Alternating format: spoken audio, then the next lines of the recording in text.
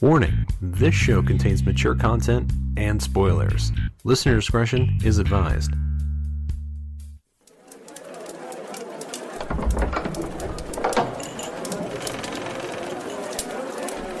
Greetings. Care for a story? One of heroes and villains? Of swords and sorcery? Of romance and treachery? Well, pull up a chair and have a listen.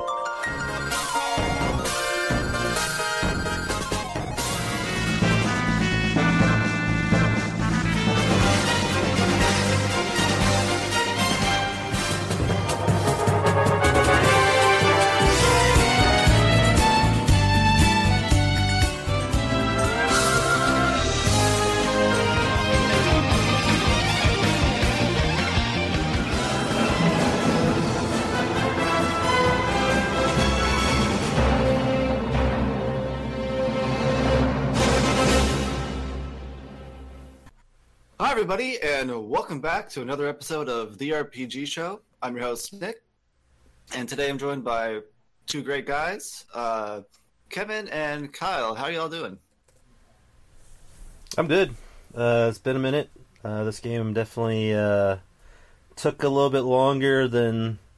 Well, I guess most Nick picks take a little bit longer, so I guess it's par for the course, but this one was extra longer. And, in the middle of it, I got a promotion. I had to move to... I got promoted to a different store, and so I didn't have enough spare time because I was kind of like figuring out the new job and traveling and all that kind of stuff. So, but yeah, 2 months later, good to go.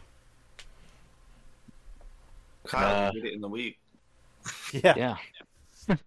Doing well also. Opposite end of that spectrum, left a job, so still looking for more there, so I had a bunch of free time, so I was able to get through this. Took me quite a bit, but yeah, coming out on the other side, and wasn't too bad, you know? I like these kind of games, so that's me. Yeah, I like them too, but I've only beaten one route, and I haven't dedicated as much time as I would have liked to. Due to my side hobby of trophy hunting. There's just been a lot of stuff shut down, and I've been chasing those trophies. So when Kevin was like, "Oh, I'm still not that far," I was like, "Oh, great, I got plenty of time." And then turns out I didn't. Well, I saw like you some video popped up of you playing like some fighting game or something, like the PlayStation version of Smash Brothers or something. Did you post on like YouTube or something like that? Was that you? Yeah, I'd say playing. I played that game would be like a loose description of what actually happened. Because I had automated most of it. What did you do? I automated most of it. Oh. So I used turbo controllers and like rubber bands on the controller to make the game play itself. Because I absolutely fucking abhor platform brawlers and shit, whatever the hell that genre's called. I think they're some of the worst games ever made. I'm not particularly partial to Smash Brothers either. So the problem with that one is like it was like, I guess it's a beta test or something they launched, and they're shutting it down in 2 days so that they can rework the game, quote unquote, and relaunch it like next year sometime. But other games that have done that either make the trophy list impossible to get, or they add a new trophy list or something like that. So I was like, all right, let me fucking knock this bullshit out. And because it was used on the PS4, I couldn't play Tactics Ogre,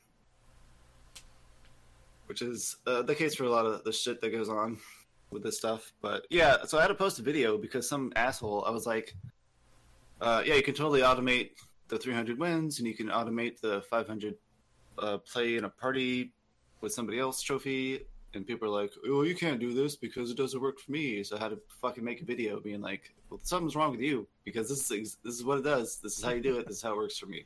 Oh, so I didn't even look at the video. I saw what the game was. I'm like, eh. So I figured it was some kind of trophy thing. Yeah, it was. It was to show people that you can just leave your fucking game running because they didn't believe me. Good to I know. don't lie to people on the internet. Yeah, so Been doing fun shit like that instead of playing Tactics Ogre. But I will admit I was getting a little burnt out, so I can't imagine how y'all felt going through 180 hours of this shit. Because I remembered there being more storyline like involved in the game than there actually is from the PSP version. So I guess I don't know what the hell I was thinking about. Mandela effect. Maybe because I thought there was more like Final Fantasy Tactics-y, where there was like plot a lot, and not so much like plot dump at the beginning of a chapter, and then you fight 20 fights, and then you get some more plot, and like, oh, okay. But I don't think you even mentioned the name of the game, Tactics Ogre Reborn, which is obviously the title of the episode or whatever. And this is actually the third iteration of this game. I believe it was released in '96 on the Super Nintendo, and then they re-released it on the PSP. When the hell was that? 2000 something. I remember having that in high school. 2010. Yeah. And they changed a lot of the game between the two versions.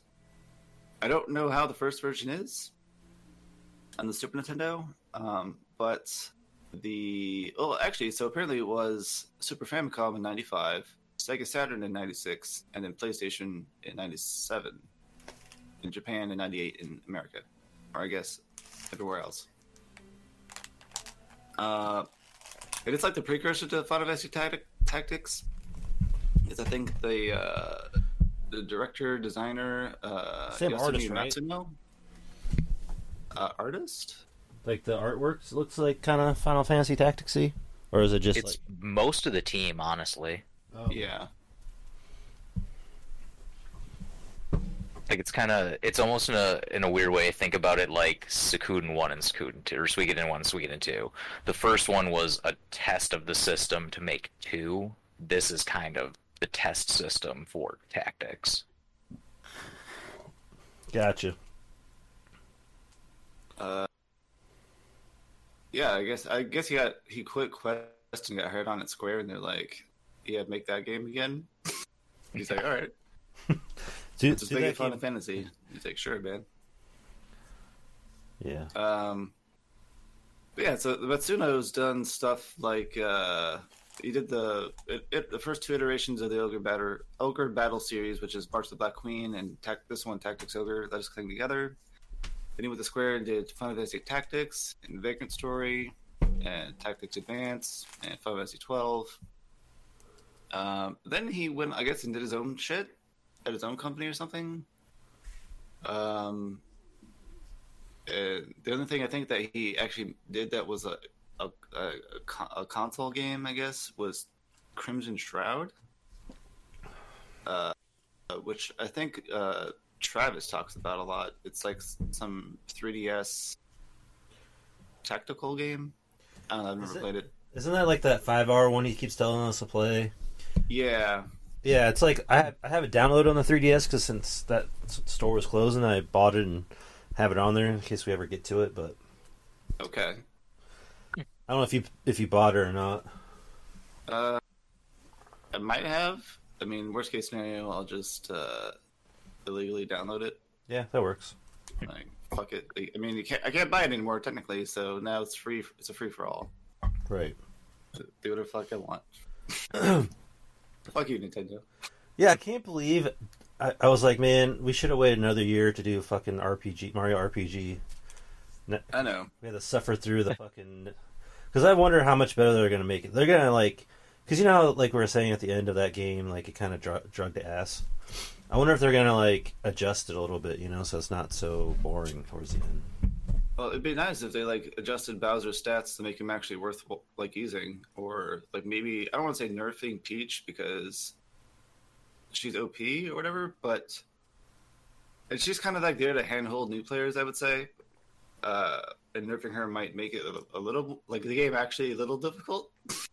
But... Who knows? Maybe they'll add new minigames and shit. Somebody was like, maybe they'll add Luigi. I'm like... That was me. Yeah. Oh, it's you? Okay. I bet If he's only. got to be like a I hit doubt it. character or something.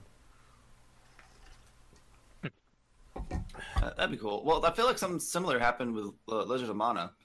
Because Brent and I did Legend of Mana, and then like a year later, they're like, oh, remaster or whatever. I was like, you fuckers. How dare you? Yeah, Kyle. I was asking Kyle what his pick was going to be, and he's like, "Well, I was going to say Star Ocean, but I think they're coming up for remaster." And it's like a few days later, it was announced. Yeah. It's like, oh, sweet. Very prophetic of you. Yeah, lucked out on that one, I guess. Well, I guess you pick that in what, October, whenever it comes out. Oh yeah, I mean, You want to? I think it's November, like November Oh, okay. 18. Yeah. Fuck, it's still a long ways away. hmm No, it'll come fast because that's like only 3 games. Yeah. Well, depends. It could be one of these games. Well, it depends on you because you always pick a fucking 200-hour game. I've decided. So the Valid. next game I'm picking is Riviera: The Promised Land. All right, it's like 8 hours, so you don't have to worry about this shit. Okay. What's that? What's I that was- on? Is that I was hoping it was going to be just like Tetris level 1, Jesus, 20 minutes. it's not really an RPG though. I don't know. Is the straight block a roll? I mean, But I mean, I guess you played like 6 roles, right? You got straight block, L block, right facing L block. but Kyle, did you want to say what you're gonna pick, or you want to wait till the end? well, I mean, we can wait till the end because you've got the next one technically. So now we're 2 games ahead, I suppose. But No, you've got the next one. Oh no. I guess he's picking Azure because we settled on that already, right? Yeah. So yeah, So, yeah. But so I've got the next one Yeah. after the next one. okay. I But yeah, we can drop that at the end if we're doing that. We'll figure it out. That's cool. Well, you kind of hinted out some stuff in the chat before, so Yeah. I guess we'll see what you decide on. I have Yeah. a feeling I know what it is, but Mm-hmm. we'll But find you'll out. have to listen to the whole episode to find out.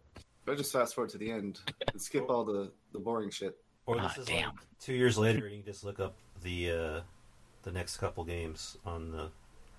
Right? Well, wipe off the magic from that statement, I guess. Whoop. Well, it's important for the 2 people that listen to it every day. It's like the launch day of the episode or whatever. Yeah, I think on Spotify we have like almost 100 followers, so that's cool. Hey, all right. How many did we lose because they haven't fucking posted an episode in 3 months? That's the question. Actually, we've been gaining. Interesting. I mean, it's 100 people. It's not like that a lot, so. Absence makes the heart grow fonder, right? I suppose. Well, just people finding it and word of mouth, and My ex didn't act that way. Ooh. Alrighty, so let's. I guess we'll talk about the game now. I guess we were talking about it, but whatever. I wish I was a little better at reining this shit in like Brent was, because sometimes we talk about random shit for too long. I don't mind it, but whatever. Some people have a problem. it's our I guess, like podcast. Kevin. We can do whatever we want. We have 92 followers on Spotify. Hey. All-time starts 4,834. So, as of 6/22/2023. So, yeah, So starts, does that mean like somebody started an episode and you're like, fuck this, I'm out? yeah. Starts is like number of times any episode in your catalog's played on Spotify for 0 seconds or more. Oh, damn. Dang, I don't even listen on Spotify. So if you look at streams, Yeah, me either. Don't listen at all. streams is the number of times any episode in your catalog's played on Spotify for at least 60 seconds, and that's 2,800. So 2,000 just get cut off right there. They don't even listen to it past the opening. Well, you have like shit where it's like the Welcome to the RPG show shit from like Brent still, and you have like the guy who did fuck. God damn it, what's the game that Blaine likes? I can't fucking remember. Oh, Renegade? No, it's a visual novel that's like cyberpunky or something. No, murder mystery or something. I don't know. Fuck. He's gonna come in the chat for the first time and be like, it's called fucking whatever it is, because we did a fucking episode on it. Yeah, I'm looking it up. Snatcher. Snatcher, right? Yep. Yeah, No, he's like, this is Julian Seed. Welcome to the RPG show or something. No, I cut that out. Cut that out. Why? That's like our only endorsement from a person. Because, I don't know, it was just like, that was like 8 years ago now, so I was just kind of trying to make it a little bit more, this is us, type thing. I don't know. This is you. I get it. Removing Brent's hard blood, sweat, and tears work. No, Brent's still on the front. I was just thinking like Brent probably would have taken this out by now. That's what I was thinking, because he changed things up a lot. Maybe he did like front load a lot of like extraneous shit for a while. It was like 5 minutes of like random shit before the episode actually started. It's like, all right. So keeping it alive. Yeah, Brent. I'm always gonna have Brent. I'm not gonna change the opening. I don't think. I mean, there's other ones he's done. Like he did like a couple of versions of it. Yeah. So the idea behind that was before we picked like our 12 games of the year or something, or 11, however many we were playing, and then he took music from each one of those games for that particular season and made a new medley or whatever. And that's why it sounded different each time. Makes sense. But then he stopped doing that, and then Yeah, because we stopped planning it out because it became, I guess, like too structured. Like it felt like it wasn't like a spontaneous like, oh, I want to play this thing or whatever. It was more like, oh, I got this coming up. right. Kind of weird. Like it felt like work, I guess, instead of like fun shit. I don't know. We both decided we just would pick, like how we're doing it now. Yeah, kind I of think like part of it is like if there's a game like you don't want to play, and it's like 6 picks from now, you're like dreading it for like 6 games. Like you're thinking about it. Where if it's like, hey, this is my next game, like, oh, okay, I just have to worry about it for the next game, not like 6 games from now. Well, yeah, but I feel like that's why I said it was like work, because that's what I feel about like the last day of work. Somebody was like, oh, you got a big project coming up when you come back. I'm like, fuck, dude, I wish you didn't tell me that shit. Now you ruined my whole weekend. Right. Because I'm like, god damn it, I got to go back to work and do some big fucking project as opposed to being like, oh yeah, fucking weekend party time, and then go to work. Be like, oh shit, I got this big fucking project. Like it's the same amount of bullshit that happens on the same day, but there's like less dread going into the thing, which I guess is just like you said, like 6 months of dread, being like, oh fuck, I gotta play goddamn Monster Seed or whatever the fuck this shit is coming up. Yeah, that is like my most reoccurring nightmare. Oh god. Oh man. But shit. Well, fuck. I guess we'll try to get this going here. It's been about 30 minutes. We haven't even talked about the game really yet. So yeah, it's part of the course. That's what we do here. We talk. I know. It's only been 20 minutes, so it's okay. We're fine. We're doing great. We're on track. All right. Hey, we might not have content every week or every other week, but when we do content, we have a lot of it. It's like 3 or 4 hours worth. It's no wonder why people only fucking listen for 60 seconds. Not even 60 seconds to click off to like, whoa, 4 hours. Hold up. It's not what I signed up for. All right, so I guess I can't find any like information about Reborn really, so I'm just going to talk about like the Let Us Cling Together version, and because most of it applies to the Reborn version anyway, I'll just talk about the differences, I guess, before we start other shit. So Let Us Cling Together, I said, came out in 95, 96, 97, 98. This Reborn version came out in 2022. I believe it was worldwide on the Switch, PS4, PS5, and PC.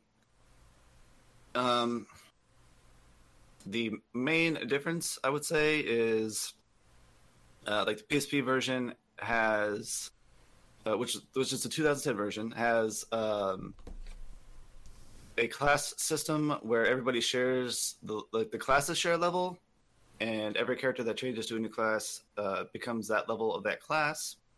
You have like 10 skill slots for skills, which are where your elements would be, your weapon mastery, whether or not they can use magic and stuff like that. And so you have if they can counterattack, if they can do pincer attacks, all that stuff. You have to pretty much build like a character specifically for like one task, I would say. Or you could kind of like jack of all trades them, but they won't be as effective because they're trying to juggle too much shit. And I think those are like the main differences between each game. I also think there was more heavy emphasis on like finding items like laying around on the battlefield, which is still possible in this game, but I think there's like less important. So for this version of the game, the changes are, I would say, for the better because they kind of streamline stuff more. You only have 4 skill slots for your skills, but a lot of the skills have been removed from the PSP version and just made like base kit into a character. Like as before, there were no elements, and you had to choose like which element you wanted to have on your character. Like you'd have to have augment wind, and then you'd have to have like resist earth or something if that's what you wanted to do for the character. But on this one, they just have an innate element which you can change with a scroll. And then you can also have like your pincer attack. You have your auto activating skills, and then you have your like weapon skills, stuff like that. So you have, I guess, more of a like I said, streamlined way to build up your characters and not have to stress too much about like figuring out what fucking 10 skills you want, which is kind of like a falsehood, because you have your like 5 or 6 base skills that you put on every character. Like, oh, I need defense up, and I need attack up, and I need weapon skill, and I need element, and I need whatever. So like already half your fucking skill list is taken already, and the last half of it is fine tuning. Like, oh, this is what I want this character to kind of do.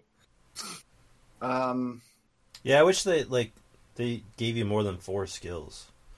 So, I mean, they could at least give you. Well, you wanted 5? Maybe 5 skill slots. Maybe like they gave you like 20, and you can only use 4. I mean, well, it depends on the class, because some classes don't have that many. Like Canopus has the Vulcan or whatever, the Vartan. Yeah. He's got like a couple weapon skills, and then a bunch of worthless shit. Like Huapenga Winds and whatever the other one is. And then it's like Fairy Pact, and then like some random other shit. Like everybody has like the HP up and MP up. And then like I feel like that was it for him. So it's like, all right. It'd be cool if he had Lobber or something.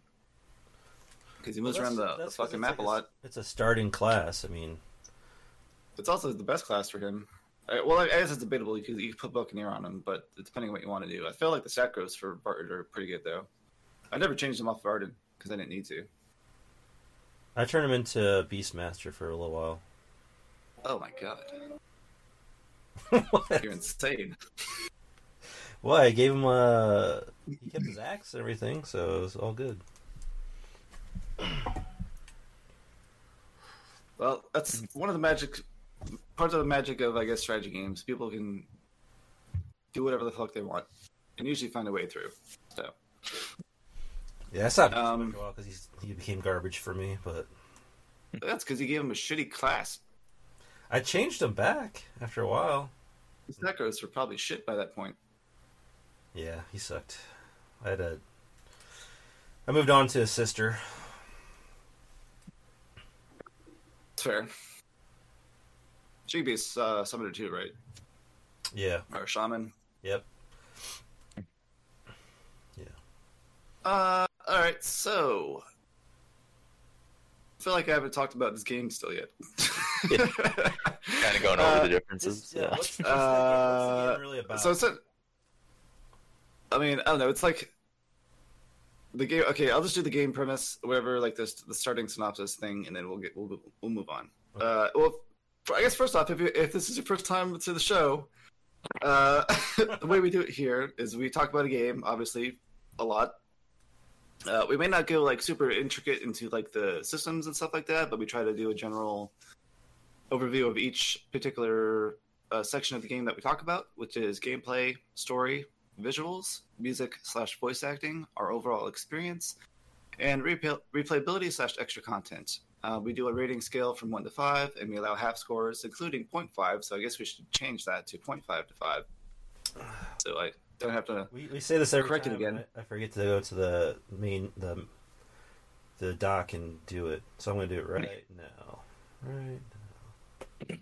Well, yeah, the problem is we're like, yeah, we'll write notes on the doc, and then that way we'll know to change it, and then we just never open the document again. So I'm doing it right now. All right. 0.5 to 5 because Nick fucked it up, and then Kevin added to the fuckery. Yeah. If you're asking why there's no 0, it's because personally I don't believe anything can be 0. If you put some effort into it, then it's at least you did something. Like a 0 would be nothing. So that's my philosophy, and I'm sticking to it. Yeah, I agree. Like nothing can be a 0. Like someone put some time and effort into it, even if it's minimal. I mean, you put 0.5 worth of time into it, but yeah, 0. Well, it's like people. 0 would be like playing like cards or something, maybe. I mean, yeah, I guess. Well, like, to me, 0 is nothing. 0 is a troll score. Like it means you did like there's no product. Yeah. Because there's literally nothing. I guess it could be like you go put the game in and nothing comes up because someone pulled a prank on you. That would be 0 for sure. Yeah. So I get my fucking money back. But we have our precedent for 0 at hand, at least. So Yeah. we figured it out. Cracked the Rubik's cube there. only 8 years. We're here, guys. We made it. Hell yeah. All right, so this game's a strategy RPG. You can have around 8 to 12 characters in a battle party. It's turn-based, and it's like a medieval war-centric, I guess, in the theme. Of course, because it's a RPG, there's also like mysticism and magic and demons and stuff like that. But that usually doesn't really become applicable to the end of the game. I don't know, does that sound like decent enough synopsis? We can move on to the gameplay. Yeah, that's good. Mm-hmm. We'll cover the rest. It's the precursor to Final Fantasy Tactics. So think of baby Final Fantasy Tactics. I don't know. Yeah, and that's not really doing the game justice in the proper way, but the team that made this did go on to directly make Final Fantasy Tactics. It's really similar. It's story, characters, gameplay, all of it. It's like the rough draft of Final Fantasy. It's like, hey... Yeah, literally. It's like, hey, this is a good idea, and then they're like, hey, we could have done this better. Okay, Final Fantasy Tactics. Add some chocobos in there, Cloud... That's the tipping point. Chocobos. A robot. Right there. There's a robot. You gotta have your classic robot character in there. Of course. You know. Add the demons. There's a secret dungeon. I guess if you look at it like that, there is a lot of similarities to Yeah, there's 12 holy generals. There's 13 zodiacs. I mean, like it's literally just a copy. So yeah, I guess that's a good way to put it. It's the rough draft of Final Fantasy Tactics. Mm-hmm. Or the first draft, maybe. Yeah. That they remade 3 times. But I guess I would say the same way that Star Ocean 2 is getting remade, technically the people that made the game had nothing to do with the remakes. And it's all like cash grab nonsense for somebody. It's like, oh, well, I want to redo this game, except we have to modernize it. So we'll hand this off to some random dev team, which is... So apparently there's issues with the dev team because they just took everything. They essentially took the entire script from the PSP version and they, like, including item descriptions and like skill descriptions and stuff like that, and just like ported it over to this version. And because they changed the systems, a lot of the stuff doesn't actually match up with the text descriptions. Oh, like there's armor that says it boosts your like earth resistance or whatever, but then you look on the stat screen and it's actually boosting your affinity to air. And stuff like that, or just like you can't deflect anymore because deflect was a skill from the PSP version, but you can still parry. but you'll have item descriptions that are like, this allows you to deflect arrows or whatever. But it's like technically parrying is what it's talking about, but it's not actually describing the proper action. Weird. And then Fucking they also lazy have assholes. like issues Fucking lazy with like. assholes. Well, I guess it's so like the way the skill system was set up. Like it's like there's conflicts that they would have to like actually reprogram the game for to like resolve the conflicts. So it maybe was just easier for them just like to try to sweep it under the rug and hope nobody noticed. Like if you equip two-handed staves, like you don't actually get intelligence or mind boosts from the stats from those weapons. So you're better off only using one-handed staves and stuff like that. Yeah, I read that on the message board. They're like, don't use two-handed staves; they're worthless. Well, there's some that are worthwhile because they give you that MP charge ability, Yeah. but that's about it. But you should. I mean, at least those staff straps weren't too bad. Like I got those pretty easily. Or wait, no, I made those. Never mind. There's crafting. Yeah. Yep. We can get into that. For sure. And so now, the gameplay section, as presented by Kyle, because Kevin's like, fuck this. All right. No, I just gave we have covered a lot of it, so I'm gonna try to like tie it all together in a nice little package here for the battle system part. So, so it's a tactics, Final Fantasy Tactics, advanced D&D, if you want to call it, 2-tier turn system. There's a movement and there's an action. A lot of people are familiar with that in a lot of ways. You get 1 to 12 characters per map. There are some that are solo battles. 12 is the biggest in this version. And I believe that all the map sizes are 16 by 16, but don't quote me on that. Some might be larger. I know at least Final Fantasy Tactics is commonly 16 by 16. Chessboard movement, you get either attack, magic, skills, or items as your secondary skill or ability per turn. Common stuff, height, directional advantage to do extra damage. There's elemental advantage throughout the game. I believe 6 total elements, 8, 6, right? Yeah. But ranged attacks, nice thing about this game is that while a lot of strategy tactical RPGs have a ranged attack system that you can only go so many squares or so many ranges away, this, based on your height, you can go beyond the system that the game allows you, and you can still hit the enemies. Took me a couple of maps to figure that out, but super convenient, totally suggested, especially with Canopus. Limited item system, you can hold 4 items per unit per encounter. It is a true percentage-based system, so if you have a 99%, sometimes you will miss. Absolutely XCOM, I guess a lot of people would say for a modern-day game like that, but it is a true percentage-based. Abilities, like we said, set by class, and some weapons will give you the weapon abilities once you get them to a certain level. You can set up to 4 of them. Usually per character, you'll have 1 that is your weapon ability because it'll give you extra damage, and then you'll have maybe 2 passives and recruitment, or 3 passives, or something along those lines. Pretty much every battle in the game is a single target kill goal. So it'll be kill this unit. Not all of them, but probably, I don't know, 80% sound right? Does that sound good to you guys? I would say the story battles, yes, but once you get to post game, it's like kill the whole screen. Yeah. But there are some story battles too that are like just eliminate all enemies, because usually like in the story you're being attacked by like the bounty hunters or some bullshit, and it's like they gotta kill everybody. So yeah, but it's not 80%, too often. 80% of the story battles, I would say you're right. But like once you hit the post game, it's like every battle is to kill everything. And at the same time too, in all these battles, you'll commonly kill 2/3 of the guys on there just to get to them. But other than that, in this one, they have deaths permanent after 3 turns, just like Final Fantasy Tactics. And prior, they had your character could die 3 times before it would be a permanent death. But this is the Final Fantasy Tactics version in the Reborn version. Characters all level up at the same time after battle. You just pool your collective experience and then spread it evenly. If your character maxes, they will not spread evenly anymore, and it'll split to other characters, all that kind of stuff.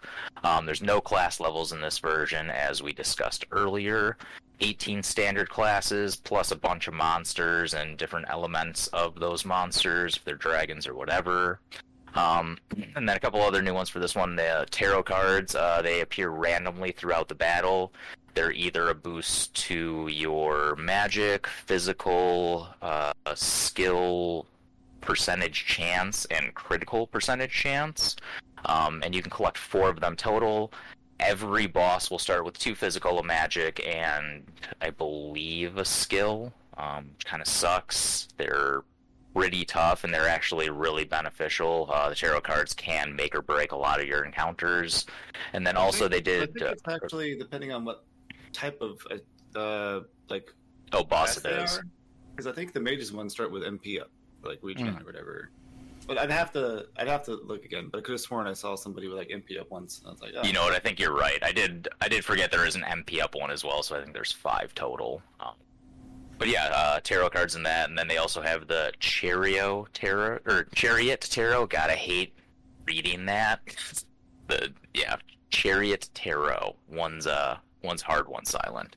Lets you rewind the turns throughout combat. So if you move a guy, he hits, great, and then on the next turn he gets knocked off the side and dies permanently, you can just reset and make sure he doesn't die permanently.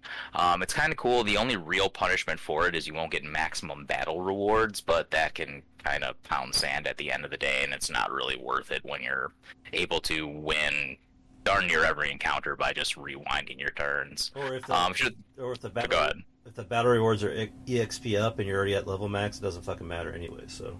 That too. But it's kind of... I really enjoyed that system. I thought it was fun being able to experiment, rather than having to do save states if people have done that route, or in the old days of Final Fantasy Tactics, just resetting the entire battle to make sure you did it right. So I thought that was a really good improvement there to bring that. I'm personally just glad they removed the titles for never charioting, because I did like half the game without charioting, and I restarted battles so many times to have no incapacitated units as well. And then eventually I was like, fuck this.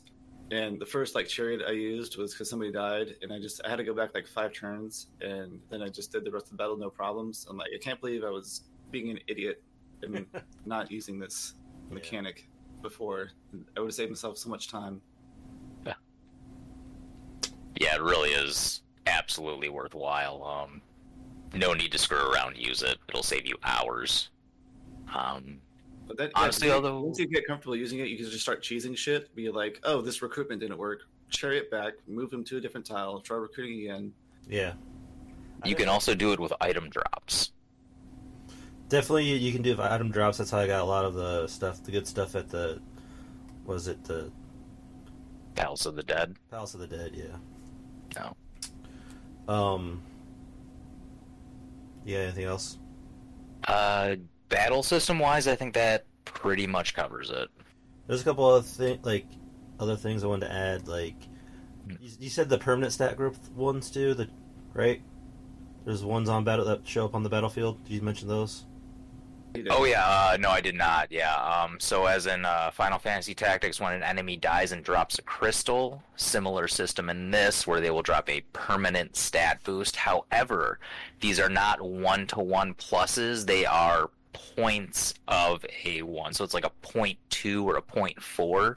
Sometimes you will not get an actual increase in your stats when you get these cards. I did find that out super late game, and it was really upsetting.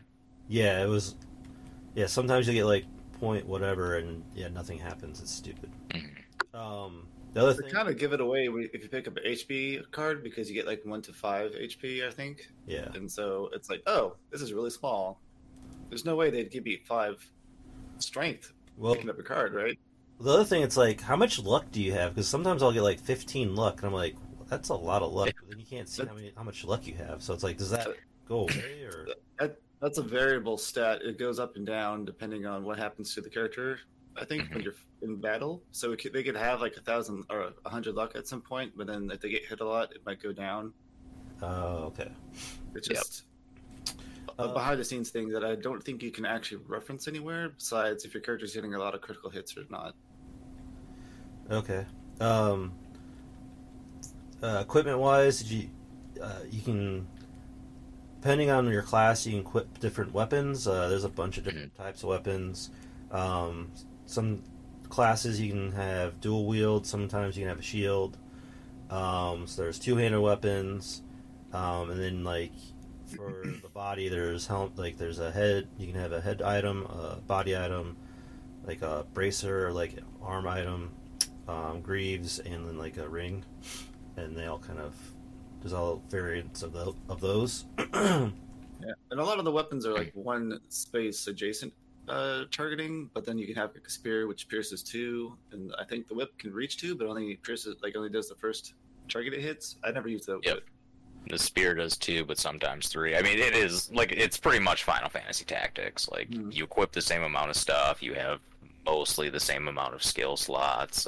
You just don't get a secondary class. Yeah, and then pretty much, like you were saying, there's finishing moves, and you get up to 4, or you have 8 finishing moves. You have 2 different weapons equipped, and 2 different. Then you have to have 2 different weapon skills equipped. So it's kind of like a waste, and I think, in my opinion, to have 2 different weapons. Not for me. I had a dagger and the bow on Canopus, so I could abuse. Only useful on variable ranged and close range fighters, but if you have just a close range or just a ranged fighter, then it's better to just have the one. Yeah, the dagger has a really good 4th finishing move where you can or maybe it's the 3rd finishing move where it has like a long reach. Yeah. So that's good. Other thing I want to kind of mention that comes in the battle system is, so when you kill an enemy, they instantly turn into like an item or drop or whatever or nothing, unless they're undead. And then if they're undead, they are undead. They're incapacitated for 3 turns, and they'll come back to life with half health, unless you use a holy water or exorcism. Yeah, or there's a couple different spells. One of them you get late games called Starfall, where if you kill them with Starfall, they'll die for good. You don't have to waste a turn using an item or whatever. So, but yeah, every class, or there's also spells everyone can equip 4. Some classes you can't equip them at all. It's also another thing. Let's see. Stats, attack, magic, defense, strength, vitality, dexterity, agility, avoidance, intelligence, mind, resistance. So those all kind of go into your attacks. Those go... Kind of. Yeah. There is, as I mentioned before, programming oversights or something, and essentially in this game, avoid and God damn it, what's the accuracy one? You just said it. Dexterity? No, maybe it's agility and avoid. Agility? Intelligence, mind, resistance. Hold on, what? Say it again? So there's strength, vitality, dexterity, agility, avoidance, intelligence, mind, resistance. So agility and avoid don't matter in this game. They don't? No, not really. Not unless there's a huge disparity. Because I don't know if you noticed, but you have almost 100% hit chance on everything. Yeah. And that's because something happened when they ported it. They ruined the formulas for accuracy and avoiding. So the only time you actually have a chance of missing shit really is if there's a heavy rain and your archers can't hit shit anymore. Oh. Okay. Cool. Yeah. Unfortunately. There's a couple other unique things for battle system where there's some flying characters where they can go up the heights pretty easily. You can also get some accessories that give you flight or teleport. That's kind of a late game thing. Every time there's some battle conditions, if you meet those conditions, you'll get these things called charms, and some of them are strength up, vitality up, health up, whatever. You also get the air charm, earth charm, lightning charm, those kind of charms where they'll change your affinity. So if you're a weapon, what I would do is if I have a better weapon and its affinity was different than what my character's class was, I would change it so that way they have a better chance to get a stronger attack. I think it puts your attack up if your weapon is the same as your can't think of the word, but the element. Your element, yeah. So kind of, it only raises it by whatever percentage it says of that number is. So it might be like a 10% boost, which I guess is better than nothing. But yeah, like I'm looking at it right now. Like so, on Denim I have a Aqua Hammer on him. If I change his class back from ice or water or whatever, it takes his attack down by 13. Yeah, I was gonna say I think 9 to 14 is what I found when I was doing the math. So, I think that's basically it for gameplay. Oh, you can randomly find items on the battlefield that you can use to either they're like healing items or they're for crafting later. Ooh, and you don't need move find item like you did in Tactics. Anyone can find them. Yeah. I think that's it. Anything else, Nick? We forget? There are no random encounters on the map screen anymore. They took that out. Instead, you just go to any map tile and you can train there. Your characters can't die in training, and it doesn't count as being incapacitated. Once you win, everybody that was participating gets a bunch of experience points, so you can use that to grind your new characters out. You can retreat from some encounters, like if you go in one and you're like, actually I don't want to fight here, you can retreat, but usually if it's a story battle you can't. I think you'd also just like retreat from training in the middle of it if you wanted to. Like, can't remember, I never tried. Yeah, you can retreat from so there's a way to you have to recruit someone that what's the necromancer's daughter, whatever her name is. Cressida? I've got it one second. To recruit Ocean. To recruit Cressida, your affinity for one of the... Oh, no, sorry, Cressida, yeah. Your affinity has to be high with one of these... the Galgastan. And the way to raise your affinity is get them incapacitated in battle, like in a training one. No, you go to the forest. You incapacitate them in a real battle, and then you retreat while they're incapacitated, and then it raises their affinity somehow, for some reason. So, that's how I got my Galgastan back up so I can recruit her. So, fans of the game call it the Death March, apparently. Yes, Death March.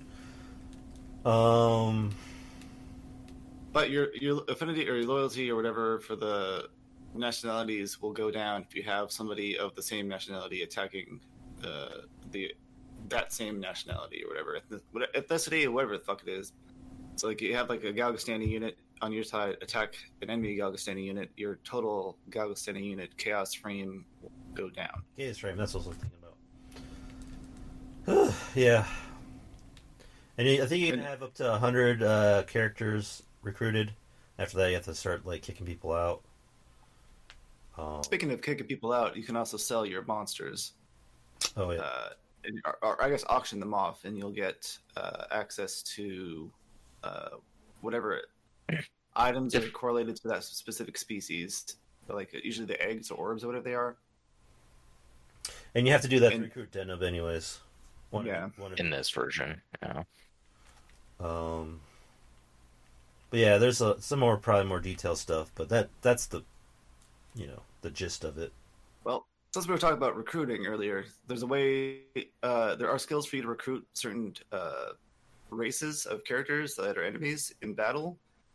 But you can also just hire your own generic units at any town. And I can't remember if this game has it because I never recruited anybody. But on the PSP version, each town had like a different beast race you could recruit. I'm not sure if that applies to this one, or if it's just the same generic humans. Same generic humans in this one. Yeah, like if you go to the shop, you can hire a warrior, male, female, archer, wizard, cleric, or rune fencer. Yep.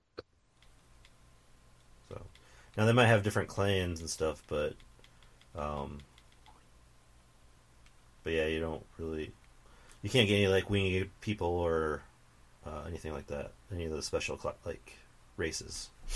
Yeah, I feel like that's just for those people that really fucked up somehow, and like they wiped their entire army out. You're like, oh, I gotta start over. Yeah.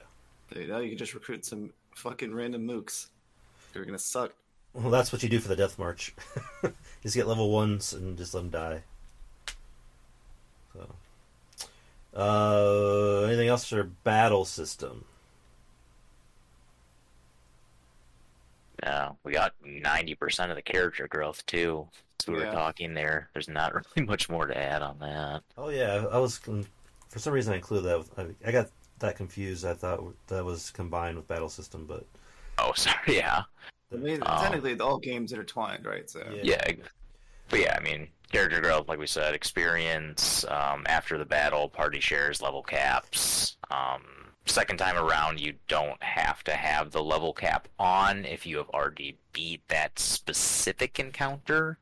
But if it is the same battle on a different route, that will not count, and you do have to still play by those rules. However, you can keep most of your equipment, so you are still more powerful than the common enemy. Your equipment does get downgraded too. Not as much as you'd think. Yeah. You're still way better than the enemies at that point.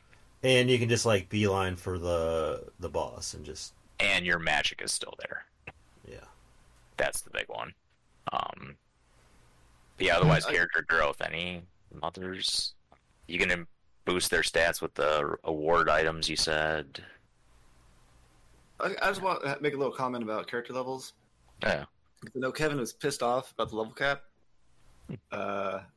Yep. But I feel like this game is designed in such a way that the levels are almost like a tertiary factor in actually playing the game, because there were a lot of times where I didn't feel like training any of my characters, so I never did that. So like the level cap would be raised to like 36 or something, and my character's just level 32, and I just go right into the next story encounter, and it's still steamroll the encounter because I was using like a variety of characters and classes, and like using positional like locations of where I put my characters on the field to kind of like manipulate the enemy. So it does help to have higher levels, but I don't think it's as important as it would be in like any other kind of game where the balance of power is such that you need to be either higher or equivalent levels to match the inflated stats that the enemy characters have. In this one, it's more, how do you position your characters? How do you use the tools that you have available? And how, like, can you get through that way? And that's not saying there's like not some bullshit. Like there's times where like you fight a mage enemy and they've got those cards and they just do 1,000+ damage with one spell on your dudes, and it's like, this is fucking bullshit. Yeah. But at that point, it doesn't matter if you're the same level because it still does a shit ton of fucking damage. So it's just one of those things where you have to try to figure out, all right, this is my obstacle. How do I get over? Like, how do I overcome? Or as Lloyd would say, how do we overcome this wall or whatever the fuck? No, and I do respect that in the most sense, but you kind of hit it midway through. There were a few specific boss fights with those cards where it's like, I can't even show up to this. Like, my frontline fighters, my Mirrodin and Gildas, are just getting leveled on turn 2. And there were times when it's like, if you played without getting any deaths through the entirety or any incapacitations, like, good for you, man. But that just sounds... I mean, there were fights where I'd have guys down on the first turn that the boss moved on. I'm not because there's some fights, like the fight against Lancelot at the end of, I think it's either at the end or the beginning of chapter 4, somewhere around there, where no, it's the fight where you can have Cachua in there. Yeah, chapter 3. Yeah, and Lancelot just came up and just like obliterated my Terror Knight because I had him as Dark Element, and I was like, oh, duh, he's using light element stuff. That's a bad idea. So then I was like, chariot back a little bit, and just didn't put the dude in the way. And I'm not trying to like toot my own horn, but there are a lot of people like online. They're like, oh, neutral path is the hardest path. It's so unfair. And there are like some fights that were like, oh, this is a little bit challenging. Let me rethink what I'm doing here. But there was not a time where I was like, oh man, this is unfair. So I don't know if it's because I play a lot of strategy games like these. No, and I do as well, but I think what got me my first run is I'm not used to using Chariot. but you have to rely on it in this game in certain sets. Oh, I yeah. think like that's it. Is it's just such a harsh learn. Like I played a ton of strategy and tactics RPGs. I've straight character class Final Fantasy Tactics. I think 12 or 14 classes. Like I've played these games a lot, but this one's unforgiving, I think. Say a lot of like tactics games in general, they're okay with you getting like the best class and then using like a couple of characters of like that best class or whatever the most OP shit is, and then just being like, all right, put those characters on the field and you will have no issues. Whereas this one, because there's like you have so many characters like in a fight, it's more about leveraging like the abilities of each one of the characters as a unit, like as a team, as opposed to having a couple star players, I guess, and just letting them go in and do what they got to do, and then have maybe support in the background. Yeah, to me, like, it's more, you can't have anybody go off on their own. You gotta stay kind of like together. Because even like if you have Denim as a lord and he's super strong, unless you just fed him a bunch of stat charms, he's still going to get his ass kicked by himself. Yeah. And I'm not even talking about guys going off by themselves. I'm just talking about literally there's a couple of boss fights, and mostly it's the Ozma fights, and I can't remember who's with her, but one or two of the other Dark Knight fights where your first person.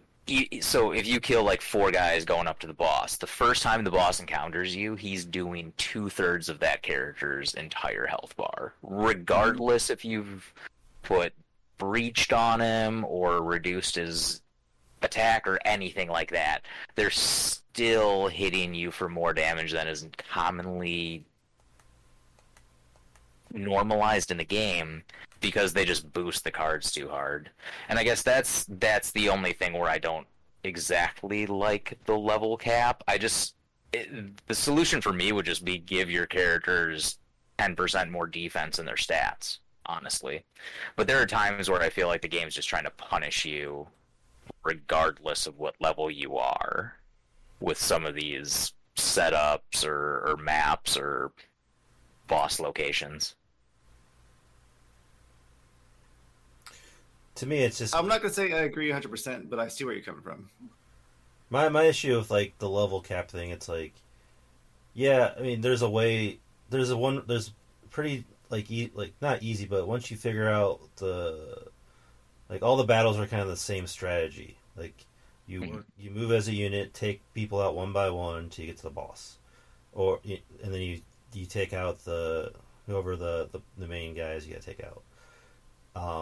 And so after a while, it got stale for me, and I was just like, okay, I just want to power through it, but then you can't really do that. You gotta just, if you try, then you'll just get wiped out. So that's kind of where I was. And I mean, and that's just because, like, you know, this isn't my favorite type of game, so that's where, you know, I'm playing a game. Like, you know, I'm playing a game that's not for me. Like, I wouldn't normally play this game if it wasn't for the show. So my complaint is like not really against the game. It's more like my own against the genre. Yeah. The genre. So it's not it's not anything. It's not negative for the game. It's just my experience.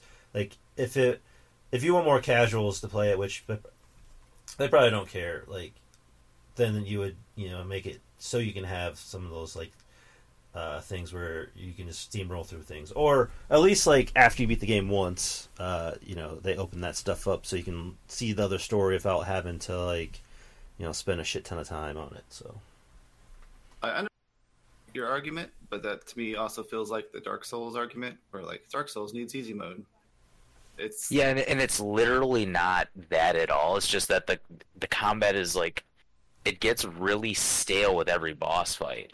You mentioned it earlier. You kind of think, yeah, so you can't rush right away. And again, I'm not saying I'm rushing right away. What it is that I'm killing what's coming to me, and then by the time the boss is in range, there's no strategy anymore. It's just literally bum rushed. Yep. Because if you get hit 3 times, a third of your party's dead. Yeah, sometimes it's like whatever way the enemies are coming towards you, you got like move away from them, and then like the ones that get closest you can take out as they're coming towards you. And then Yeah, and they ended up perfecting it in tactics. There are a lot of encounters that are like every single battle in this system. It's just I don't want to do 15 bulk 2 fights per chapter. Yeah. Like that's I think so they also that's why learned- the character growth, I think, anyway, to get back to character growth, that's why I think the character growth would have been nice to have a little bit more. There were just times that I feel like you're just limiting this to make it difficult, and that's the only reason it's difficult. Like it's not that intelligent or anything like that. It's just I'm limited, and boy, that sucks.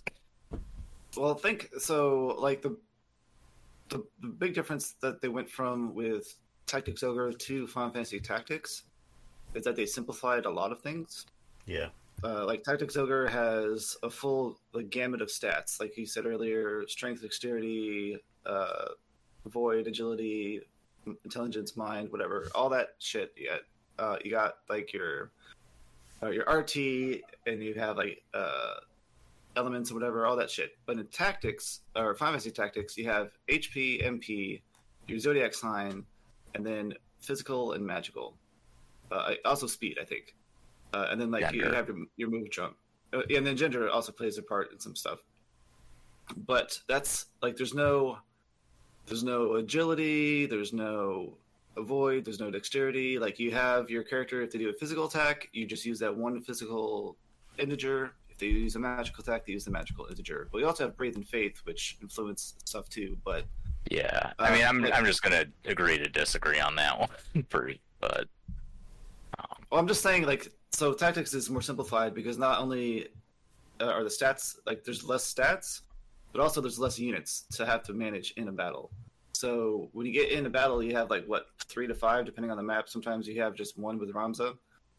And then the enemy usually is, like, 5, 6, or 7, depending how bad they're trying to fuck you over with, trying to overwhelm your party or whatever.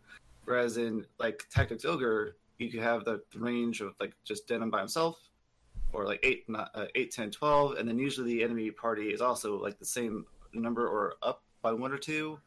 So there's so many more characters and there's so many more like stats to balance and all that shit that there's more complexity going on behind the scenes. And so Tactics Ogre is a little bit more difficult to, I guess, balance all that shit. And I'm not trying to say that I disagree that giving the bosses instantaneous 1.5 boosted damage to physical attacks, and then 1.25 damage boosted to magical attacks, and then like they get their fucking auto abilities every turn kind of bullshit is fair, because no, that's fucking bullshit, because that stuff was not in the previous iterations of the game. Like whoever decided that was a good idea needs to be taken out back and shot, because what the fuck. But also, maybe somebody thought they had to do that to make it a challenge or something. Who knows?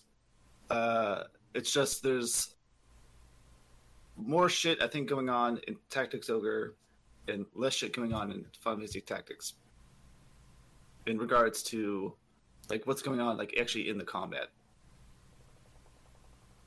Yeah, and that's fair, but I guess like to get back to what I was trying to say, the original point for the leveling and the growth and all that kind of stuff was, like you said, the cards are kind of BS for the bosses. So in a 20-minute roundabout way, I think we got to the point. All right. Anything else on character growth? Good. All right. Minigames. I don't think there is one. Do you? Is there? I don't think so. Yeah, there. Unless you count going through fucking the same dungeon levels 20 times. No. As a minigame. Might have to. That's just masochism. Like you just hate yourself. So, like me and everyone else is a trophy hunter. We hate ourselves a little bit just to do it to ourselves. Okay, traversal. Point. Well, just one comment on minigames. I think they needed something to break up if you wanted to like take a break from battles, like I feel like they needed to put something in here. But being a Super Nintendo game, I get that point in the in gaming there wasn't really much. I how much you could really do with the technology, but maybe like in the remasters or something, they could have put something else, like, you know, a base you can build or something like that, you know. But anyways, traversal. So it's just point to point on the map, just like Tactics, but there is no Final Fantasy Tactics. There is no random battles in between. I guess that was in the earlier versions, Nick. Yep. But now it's just you can go to the points on the map. If it's red, there's a battle there. If it's blue, there's nothing there. There might be a random cutscene that happens every one. Like, I think there's a couple that happen if you go through like a Morica castle at certain points, but I don't know if there's anything else that's random like that. I mean, to recruit some of the characters, you have to go at certain times, like, or different certain like weather events. But that's all that's like for character recruitment. But other than that, there's not really much to traversal. I guess if you go over water, the little ship icon shows up, so that's neat. Yeah, that's basically it. Shops, every major town or castle or whatever has a shop you can go to. They're all the same, except for if Deneb's there before you recruit her, or if after you recruit her, her little pumpkin clone will be there. But the basic shops are all the same, where you can buy the weapon. There's melee weapons, ranged weapons, armor. All the different magics you can buy, and the items. You can sell whatever you want to them. You can, like we said earlier, you can hire recruits. You can auction off your monsters. You can craft different weapons, or you can craft upgrades to the weapons once you find the recipes. I think you can buy most of them, and some of them you have to get from different bosses. Are the boss ones random drops, or are those automatic? Like in the Palace of the Dead? $3. I think those are random, right? They should be given to you at, like, once you do a certain like thing. Like if you kill all the shrines, if you kill the creatures in the shrines, you get a tomb, or whatever the fuck they call it, recipe book. Well, like the actual weapons, the special weapons are all random. Well, the special weapons, but there's like the upgrades before you get the special weapons, like the Enchidron, like whatever it's called. There's like one for each. Enchiridion. Is that what they called it? Enchiridion? Yeah. Enchiridion. So yeah, there's Enchiridions, but I think they're random drops in the first couple, like the first section of the Palace of the Dead. It's all random. It's a pretty, like 25 or 40% drop or something. It's pretty. If you kill the right guy, it's not that difficult to get them. But yeah, so you can craft. Later, you can upgrade your relics. You can look at your unit list, and that's basically it. If it's Deneb's shop, it's a little different. You can buy limited items and weapons. I think that's basically it on that, right? Anything else on shops? That's all I got. What is unique? For me, the unique thing is like the post-game content. Like we were talking about, Palace of the Dead. It's 100+ floor dungeon. That's not even like the hardest one. There's like another one that you can get in the second or third coda, right? Second coda? And then there's like very hard super bosses you can get to. Did you do that, Kyle? Do all the codas? Which super bosses? The 12 like saints or whatever it is. I did not do the Heavenly Generals. That didn't have a trophy. That was too much. Yeah, I mean, there's some like hardcore stuff if you're really, really into this game. So that's definitely a unique. Like, I mean, I just did the platinum for this, and I mean, I put like 170, 160 hours, something like that into this game. So you could probably put 300 some hours and then just keep going. So Yeah, there's even a special, like, I think it's Code of Four encounter, right, where you have to fight Lancelot and a bunch of the other Dark Knights again. And like, I haven't gotten there yet, but if you do that fight with only Denim, Vice, and Kashua, then you have a chance to get a special weapon when you kill Lancelot. But it's like one of those things where like you play a normal like RPG and it's like, oh, fight this super boss at the end of the game. It's the strongest, like the most I guess challenging content in the game, and you get like some super weapon, and it's like, well, I don't need this anymore. I already did the most yeah. like I did the most challenging content in the game. Cool, I guess. Yeah, I guess you can go back and just run through everything, which you could do anyways. So, there is some like very powerful spells you get later in the game. I don't know if you talk about summons, where there's like the regular summons where they attack like 3 to 4 times, and then there's an upgrade to each one of the summons. That's like the way you get through the most of the post game is just having 3 or 4 of those, and then keep pumping them full of magic. Funny though, because I'm going to make another Final Fantasy Tactics comparison, but the summons of this game are great because they target any enemy like that's in the area, and you don't miss. Whereas like the summons and Tactics from Rafa and Malik, they're like, oh yeah, we'll target this range, but if there's nothing there, then it just hits nothing. Yeah. Like, oh, thank you. Yeah, that's nice. Anybody else have unique things they want to add about this game? The Chariot Tarot, I think, was unique overall. Yeah. Which we basically explained it, but you can. Yeah, went over it, but yeah, other than that, not really. Well, if you were zoned out, it's just it lets you rewind. That's it. Yeah, you can rewind time. I think up to 50 moves or something like that, and sometimes that's not enough. But like you were saying, it's an integral part that you have to do that. You have to use it if you want to beat the level without someone dying. I mean, you could probably do without, but people will die. Yeah. I'd say there's an asterisk on that because technically you don't have to use it. There's people that have beaten it without using Chariot, without having anybody dying. But it's one of those things where the only reason you would do that is because you want to have a save file at the end of the game that says 0 Chariot, because there's no other reason to not use it. Like you literally get nothing from doing that besides whatever sense of accomplishment you might get. It's good for the people who want that. But that sounds terrible. Like 99% of the people that play this game are not that kind of person. So yeah, you sickos that did that. What the fuck's wrong with you?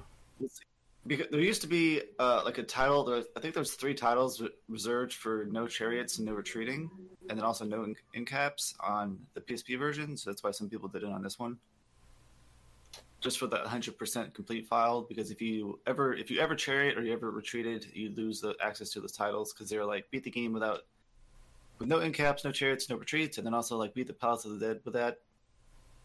The same stipulation. So. Thankfully, it's just no incaps on this version of the game. Like I said, hundreds and hours of fun. All right, likes and dislikes. Nick, why don't you go first? Alrighty. So likes, I guess I'd say I like how the game. Also, bear this in mind. I have not run through the other storylines like you guys have, so I guess my opinion hasn't been tainted quite yet by having the fucking level sync and shit. So likes, I do like so far that I've actually have to. I felt like I don't feel compelled to, but I felt like I had to manually control every one of my characters in each encounter because I'm going for a no incap save. And I do like thinking about like positioning and strategy and kind of unit composition, and I like that the game, I guess, forces you to do that. Like you can't just have like fucking Orlando on the field, and then like 2 ninjas, and like maybe a dancer or something, and they just like you don't have to play the game anymore because everything just dies in one hit and shit.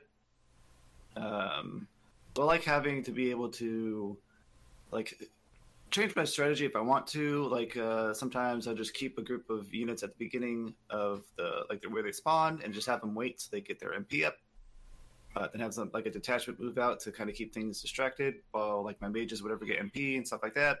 Or depending on the encounter, if there's like a bunch of strong dudes and I need to have like a bulwark front, I could throw a bunch of like a knights with a rampart aura or whatever and just have them park there, and like have them be layered so like they like crisscross with the rampart aura like patterns, and so enemies trying to come through will have to literally stop for like 3 or 4 turns to make it through the rampart if they don't just already stop and fight the knights who have phalanx who aren't taking much damage.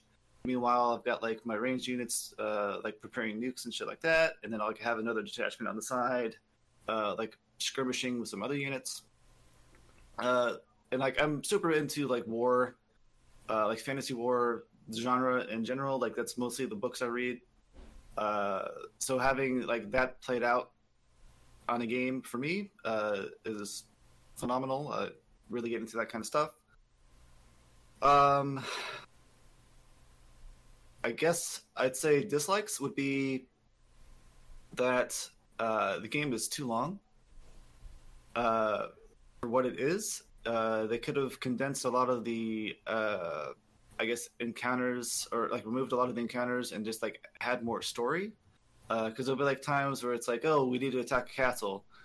And like they're literally like, oh, okay, you attack the front gates, and then you attack the courtyard, and then you attack the throne room, and then you attack like the fucking parapet or whatever. And you're like, Jesus Christ, can I just kill the motherfucker and get out of here already? Because there's not like, it's not like you go to the front gates and there's like, oh, we're attacking the castle now, and people are like, oh god, we got to fight off these the traitors or like the rebels or whatever, and then like you make your way to the courtyard, and like there's a throwaway dialogue with whoever the fuck the boss is there, like, oh no, they're coming, we got to defend here for the glory of Galgstan or whatever, and then you kill them, and it's like, okay, like that was literally waste of time, like for plot wise, like there's nothing moving forward here. I'm just going through and killing a bunch of dudes, which like as much as I like the combat and stuff, like there's just too much. Like even go through a dungeon, it's like the Pirate's Graveyard, for example, or whatever. That's like fucking 11 maps or some shit before you get to the end. Like where there's a story event, which you can miss if you don't have fucking Azelstan in your goddamn party, which happened to me. My dumbass saved right over the fucking save file I was using for that, like before I got into the stupid Pirate's Graveyard because I'm a dumbass. Yeah, I'm like, I'm not reloading 4 hours of this to go through and open the stupid fucking chest for nothing. Because I looked up the rewards. I'm like, oh, a Buccaneers card, whatever, and then like some money, and then you lose Chaos Frame. I'm like, that's fucking whatever. Like I'm trying to go for 100% events, so that's gonna be fun. But I'm like, god damn it, I'm not doing this again. Not until I can do auto battle and I don't have to worry about the caps. So I'll do this on my next fucking run through. Yeah, I did the same. And it's like, so that's another thing I really dislike is like a lot of stuff. Like you can have like character interactions, which is really neat. Like you can have like characters that show up in battle who know the other people on the other side, and they'll like have conversations depending on how long the fight's been going, how many like units have died on either side, whether or not that character is in critical status or not. Like there's different like conversations that can happen, which is cool. But there's not enough like I guess meat and bones outside of the combat. Like the storyline is so, which we'll get to that. Yeah. Like, it's like there's. We haven't talked about the story yet. Oh, that's later then. Something else, but yeah, it's like for the gameplay and stuff. I'd probably give it a 4 out of 5 because I like what's there.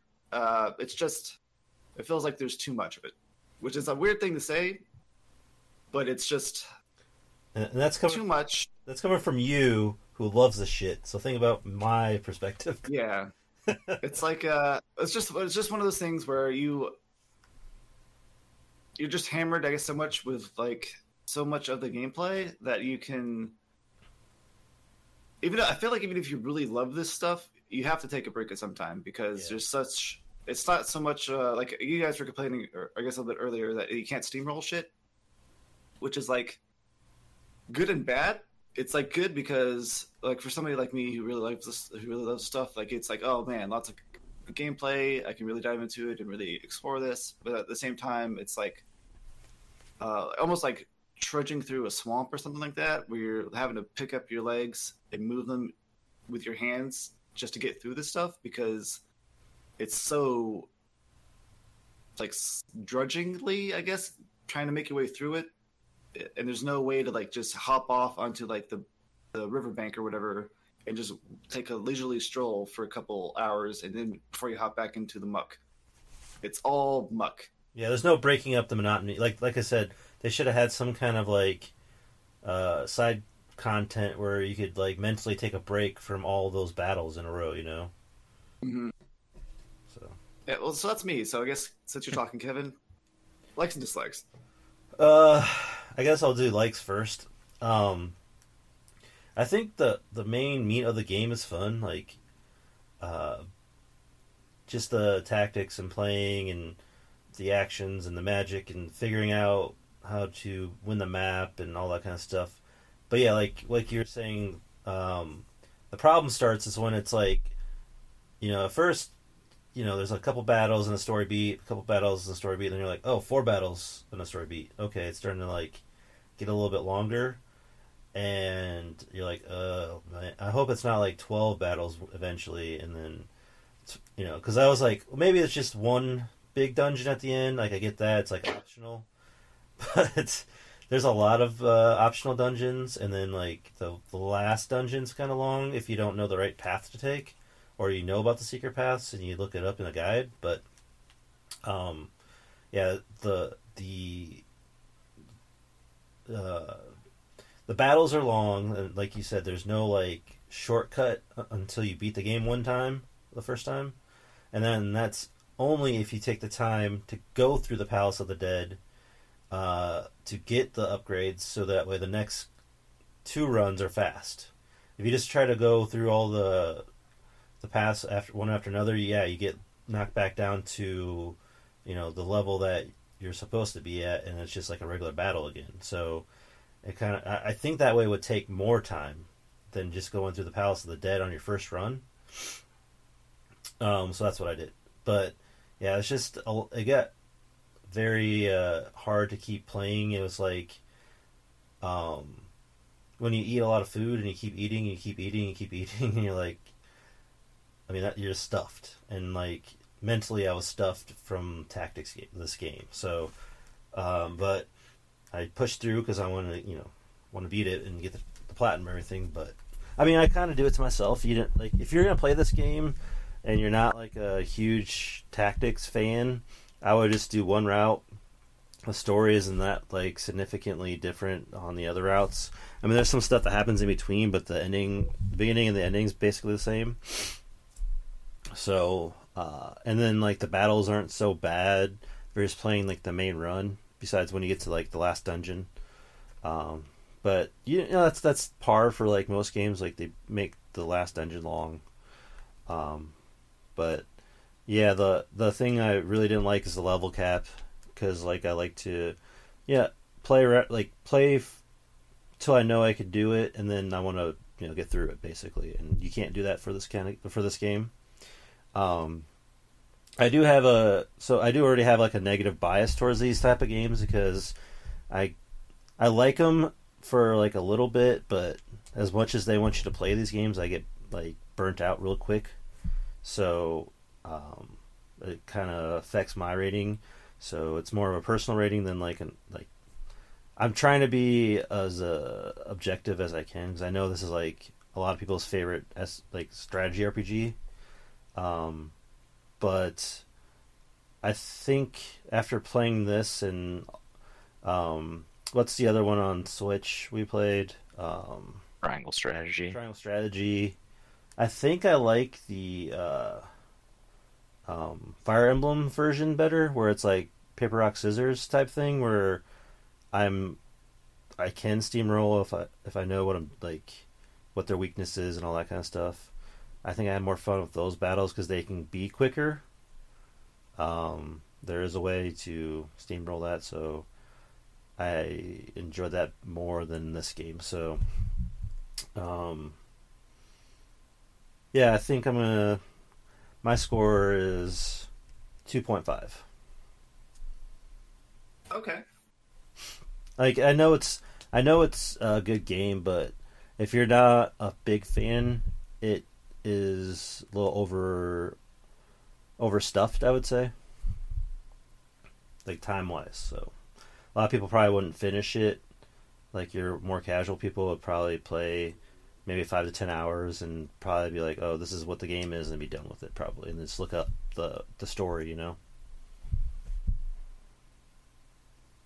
Kyle, what about you? All right. So for the battle system, because I think everybody got really deep into their overall in the last couple of minutes here, but for the battle system, enjoy the combat.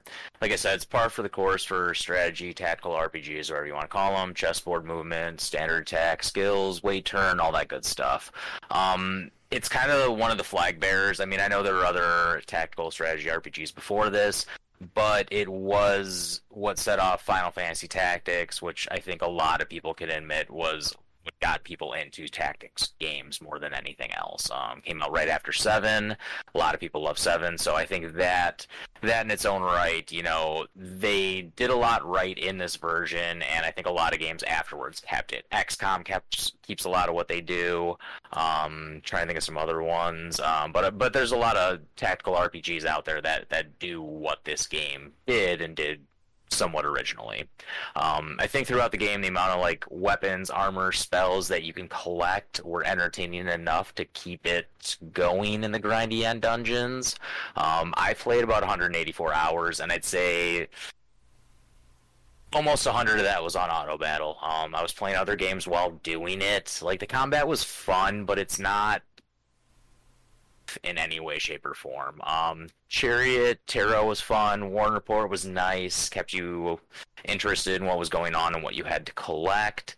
And I will say one of the things I really liked was the battle in Brigantis, I believe is the city name, where they had mentioned earlier if you come in unequipped and unarmed and alone, you'll get in free, and you can actually do that. You can go in with Denim completely naked, set him by himself, and you won't fight the battle. I think that's pretty smart to do, even way back in the day. Dislikes. So dislike, I thought the level cap was mostly annoying. Like, I get it and why it was there. And it's not even the fact that you can't steamroll stuff, it's just... So here's the best description. At the end of the game, you get to the Palace of the Dead. Your level cap is 40, regardless of what level you are. But you're fighting level 45 to level 50 characters. The game replaces difficulty by increasing the enemy stats where yours cannot increase. And that's what I don't like about the game. Like, I think it's tough. I like games that are crunchy, that are difficult. I love, Tactics, Person's Lordly Caliber for 64. Like, I love that game. It's so deep, it's so difficult, it's so crunchy. But this game is just like, you know what, we don't even want to be smart about it. Here's just a guy who's 10 levels higher than you with 250 more attack than you have. You'll figure it out. And, like, I get it. I get what it was. I get what it was back in 95. You want to keep what's there, but I just think Tactics did it better and got smarter with it.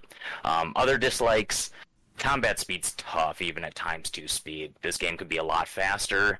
I think they could reduce character combat speed by about 50%, because there was a lot. And also the falling and wiping out your characters completely sucked.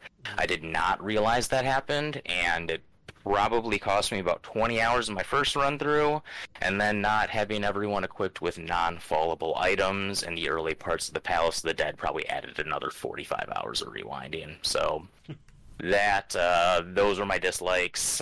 Everything else kind of neutral, didn't really matter. Overall score from me, I'm going to say 3.5 out of 5. Quick question for you. When you Yes. say combat dialogues, you talk about like when they use a spell or skill? Absolutely. I think they do it a lot more than others, and it's the only thing that stops the auto battle. So You can turn that off. should have looked at that. I turned that off when I first did auto battle, which is a unique thing we didn't mention, really, that I don't know any other game that you could just turn on auto for all your characters and just fucking the game plays itself. You can on Tactics too. Really? Because I never used that shit in Tactics. I haven't either. That's the thing. It exists, but I don't use it. There's another popular SRPG that does that. It's like on its 8th one right now. It's coming out. So hold on, I'll look it up here. Diego? Yeah. You can do auto battle and it just keeps going. Yep. In Disgaea? Disgaea, that's it. Disgaea, yeah, all the newer ones. Since when? What the fuck? I mean, I haven't played since Absence of Justice, I think, which is Like 3. the last, So- the Yeah, last I one. think even like La Pucelle Tactics does that. Yeah. There's a few of them. Really? Yeah. Damn. Okay. Yeah, I never... Anytime I see, like, auto, I'm like, I don't need that. That's it. I So- never use it. Shit. All right, well, pretty diverse spread of scores and opinions, which is great. It's always good to have I guess a variety of different opinions from everybody. Yeah. Non-homogeneous is usually better for discussion and stuff. But that leads us into music break number 1. As has become tradition, it is the main theme of the game, and we are allocating it to Brent's pick. This track is titled Overture.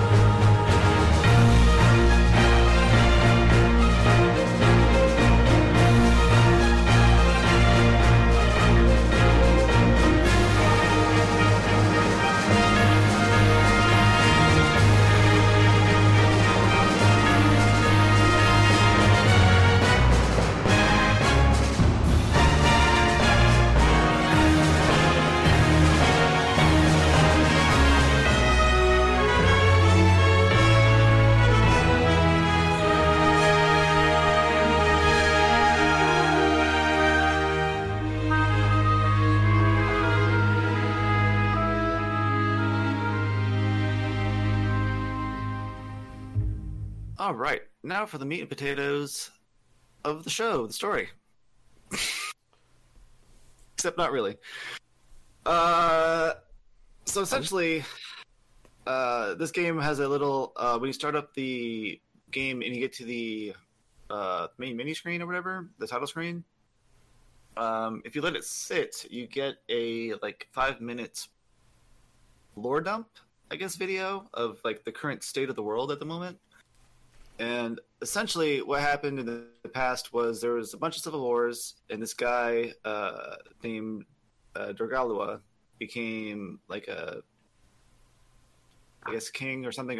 He was a master general, and he won the war, and he became king of the Valerian Isles. And through his charisma and power, he established peace for a long time. I think it's 30, 40 years, something like that. But he died, and there was no the government that was set up could not sustain peace without his I guess power, whatever the cult of personality thing is behind people that props up governments. There was so much reverence for this guy that everybody just did the thing that was right, because otherwise he'd fucking kick your ass, I guess. And then he died, and then factions sprung up that split the country back into different groups, and they, I guess, mainly became focused between a Galgastani, the Balkans, or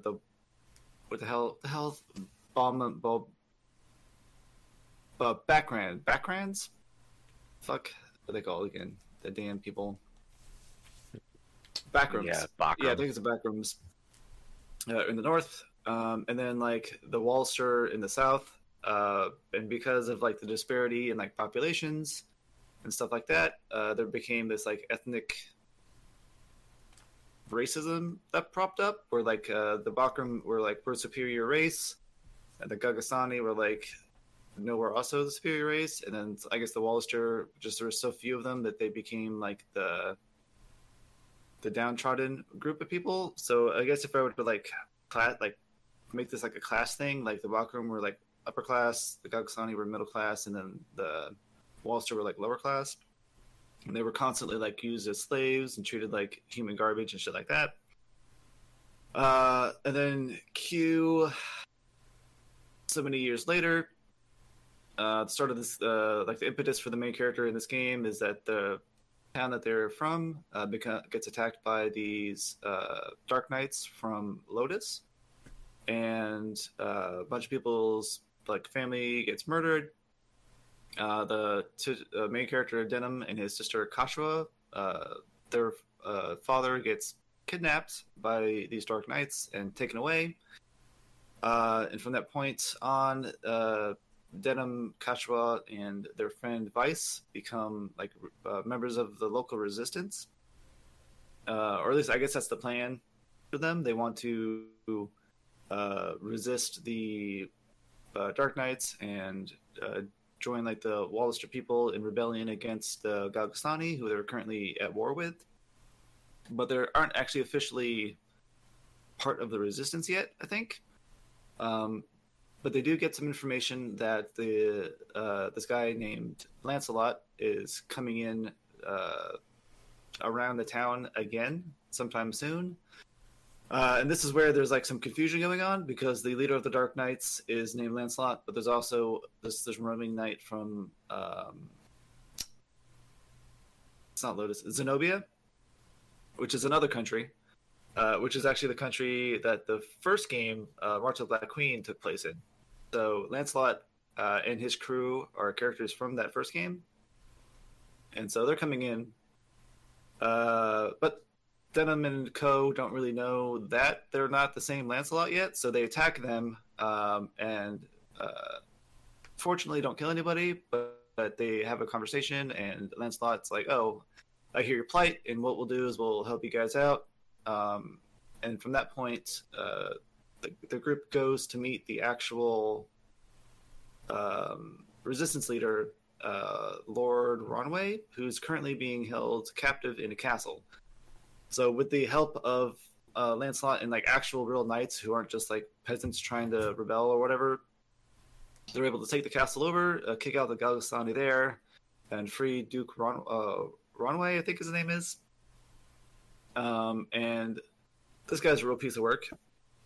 But he hails Denim and his group as like the new heroes of the Galgastani. I think the hell's the damn castle called? Because they're the heroes of wherever the fuck the castle is.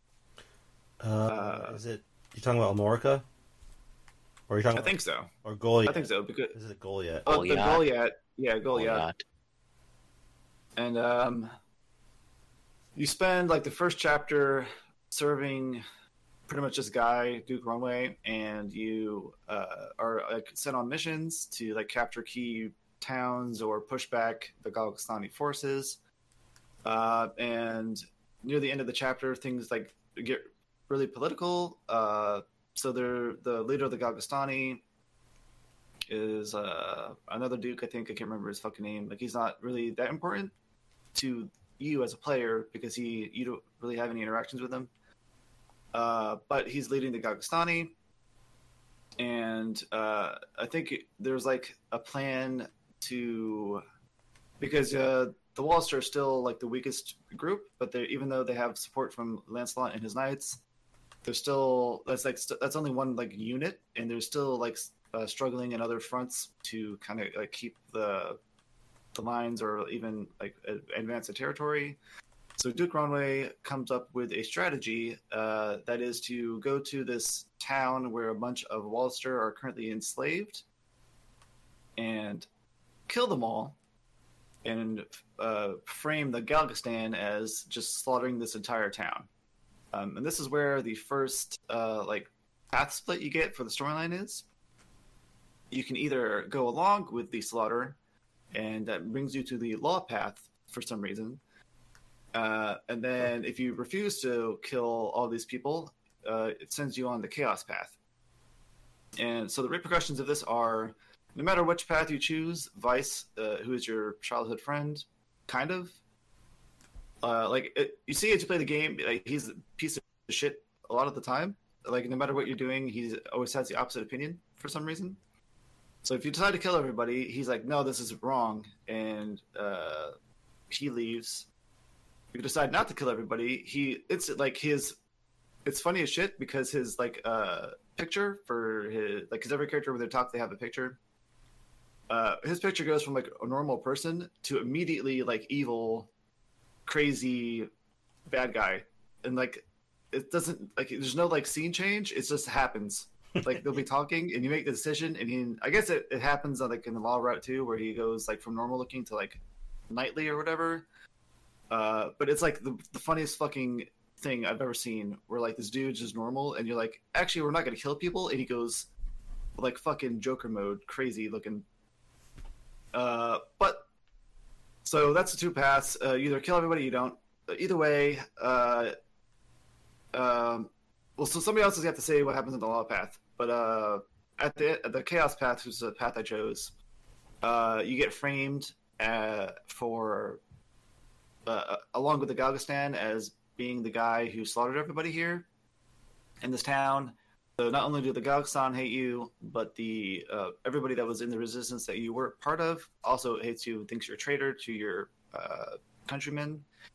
And you become a wanted criminal, and you're like on the run. Now, you guys did the law path, right? So I'm assuming that happened just a slightly different way. Yeah, not really that different. So for the law path, you choose to kill the Wallisters at Balmamusa under the Duke's plans. That tries to get people to unite. You fight Ravenous, you fight against Ravenous here on the way out. She escapes, and that's really pretty much the only difference right away until more towards the end of Chapter 2. Well, Vice becomes like, the nightly guy, and it's like, this is wrong, yeah, do this, blah, blah, blah. Where, like, on the other path, he's, like, the complete fucking opposite, and you're just like, what? Yeah, either way, he's against you. He's kind of your antagonist for a little bit. Yeah. Yeah, but you're also not made, like, a criminal, right? You're still part of the resistance. Right. Yes, yeah, you're just with the resistance, but the story itself, you go to the same towns. It's just what side you're on is, hey, you're not being chased, you're moving along. The resistance, though, hates you, because they know the truth. Mm-hmm. So they know that you agreed and you slaughtered everybody, so, like, this guy's a dickhead, yeah, that archer chick that you get on the chaotic path? Yeah. Well, I mean, you get her on every path, I guess, but... Yeah, but she joins with Vice on the... law path. On the law. And she still joins you later on the law path, too. Yeah. No. But that's it. It's like it's slightly different, but it's really not. A couple people know that you've done it, but it's not like everyone in the army knows or anything like that. Fair. Okay. Yeah, the main difference, like, chaotic path, like, Vice dies on chaotic and neutral, where he'll live on law. And... And you can recruit Ravenous on the law path. Mm-hmm. Or no, law path, you can recruit Ravenous, but... Yep. It takes a while, because basically you gotta convince everyone that you're not, like... Well, you just basically say everyone's done some shit in this war, and then everyone's just like, oh yeah. Or we all are... Nobody's hands are clean. Right. Yeah, that's literally the path of law. It's just like, we're all kind of douchebags here, right? I'm the less douchebaggiest douchebag there is, and then you just keep going about it. Yeah, because his whole like, I don't know, his mantra is like, I just want to end the war. I want to unite our people, so I have to go to war to end the war.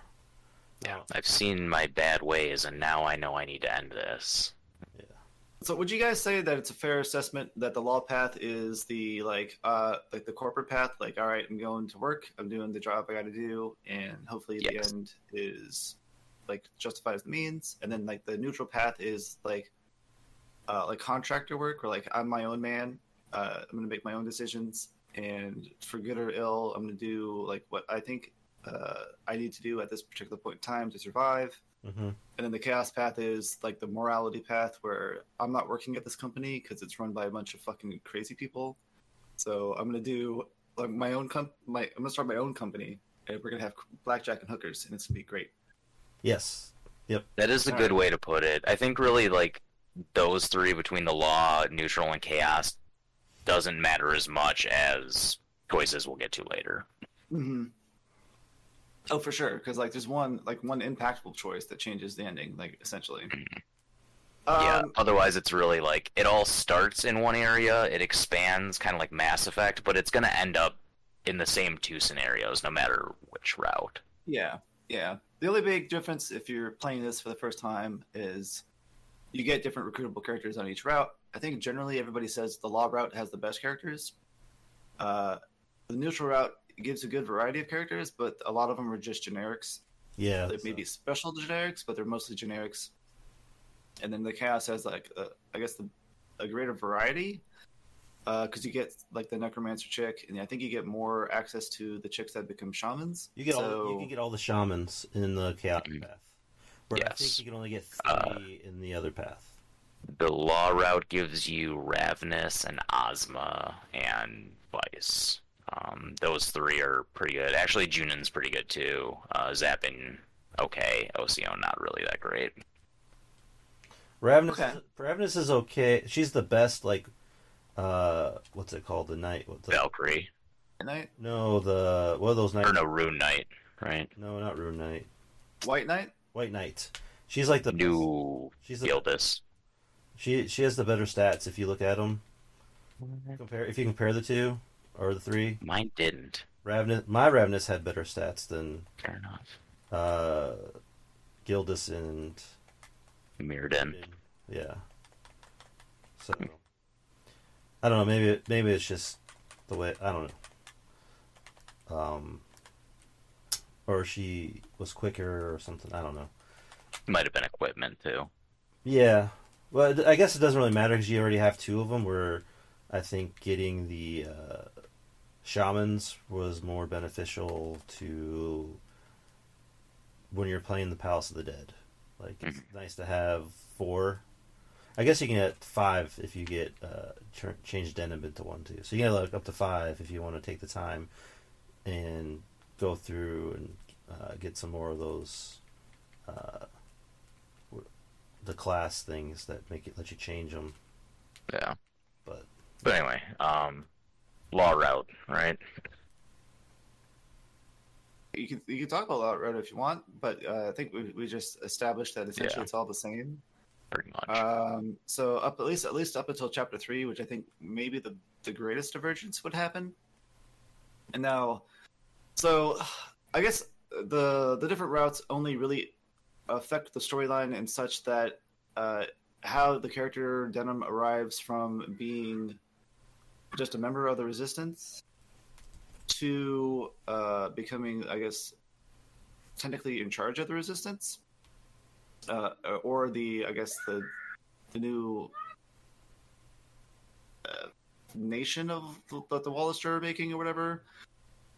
And then from that, chapter 4 is fighting the Bakram people. I think the biggest difference between the chapter 3s is that like Vice and what's the other dude's name? Shoot, I've written down. Leonard, yeah. Like Leonard's like a total like piece of shit on the law route. Like he double crosses and triple. Like he tries to kill you after he kills the Duke, and he's like, well, he's a piece of shit in every route. I thought he was in the. You join him in neutral, don't you? Yeah, the neutral route. He's not a bad guy. No, he's a piece of shit on every route because he's the one that's working with the Duke on the plan to kill everybody and frame you. But in neutral, he's a piece of shit in arms. Well, the problem is in neutral, it's I think he's like it's like the devil you know kind of thing. Yeah, exactly. Well, in the neutral, like in the chaotic routes, it's what's best for the country. Where in the Lao route, it's what's best for him. Like I think that's the biggest difference. He's doing it because he wants to be the leader, whereas in the other, routes, he's doing it for his country, or at least that's what he's saying. Or it's more. I believed him when he said it. At least like the first 2 times I played through, and I did the law one last, and I'm like, oh, he's just here for himself. But then once he dies, he's like, oh, I did it so people would like follow you because I had to be the bad guy. So I'm like, I don't know what's going on. Like it's kind of like He's all over the place with whatever convenient for him, I guess. But I think in the end, he really just wanted to rule. But he got really devious, like in the law route. Like he was really plotting against the Duke. Like you can tell, like he's like, the Duke, we shouldn't do this. Duke, we shouldn't do this. And Duke's like, fuck you, I'm gonna do what the fuck I want. And then so it's almost like he was a loyal servant, and then his morals clashed. Like he couldn't bear the guilt anymore. And then so that's when he like, I don't say switch sides, but was actively working against the Duke. Yeah, and then he or I guess and then tries to behind the scenes or whatever. He kills the Duke, and then he tries to kill you to, say that you killed the Duke, basically. But then when you kill him, you're like, yeah, he killed the Duke, and now you have to, I avenged him or something like that. So it's like a straw man type thing. A lot of the characters definitely feel like they have like a plan, and then when a wrench gets thrown into the plan, they do something because they have an opportunity to do it, and they're trying to, make the best of what's going on, because the history is written by the victors, right? So even if at the time they're doing like fucked up shit, as long as they succeed, then they can say whatever they wanted about the situation. Just like the slaughter of the people of Balmamusa, and all the plans that people have, like on the different routes, like different things happen to the plot relevant characters. Like some people will get assassinated in one route, in other routes they just get like killed on the battlefield and stuff like that. So each route has like a different path that the characters take to arrive at their deaths, for the most part. And it's just like the flavor of how they die is different. Like on the chaos and neutral routes, since Vice is an evil assassin now, he goes and assassinates people. Whereas in the law route, he doesn't do that kind of bullshit. So essentially, like chapter 2 is about either Denim running away from bounty hunters, or I guess in the law route, just making his way back to Almorica. Yep. When you get there, on the chaos route, you're essentially just like trying to avoid being captured the entire time. But at some point, you meet back up with Vice, I think, or you're on the run from Vice, but he keeps engaging in skirmishes with you or sending like bounty hunters after you. And then you get to Almorica and you meet Leonar, and you can either decide to work with Leonar again and like have your name cleared, because this entire time you're trying to clear your name, or you can say, go fuck yourself, Leonar, I'm not working with you because you guys are a bunch of pieces of shit. I guess on the law route it's slightly different. Yeah, because you're already working with them. You're working with them, and then he tries to kill you. Okay. Yeah, and then like it's funny because he died. Like I was like, I wonder, he dies different in every route. Like, your sister kills him, in like on the neutral route, neutral and the chaotic route. Like, she becomes a piece of shit too towards the end. Like she kills him, and then you're like, oh, that's okay. You can come join us still. Like she was like, that's the route where he was trying to be like he's kind of the good one. Where the chaotic route, no, the neutral route. Yeah, the neutral route. He seems to be like doing what's right for the country thing. Yeah. Even though the Duke's kind of a dickhead. And the Duke gets assassinated by Vice, I think. Yes. And then Leonar gets assassinated by Cachua. Yeah, and the Cachua is like, fuck you, I'm evil now. I'm in my goth phase, and kills Leonar. So. Well, she never wanted the war in the first place. So she's got this weird, like, I guess the Japanese thing they got with, like, brother-sister love shit going on.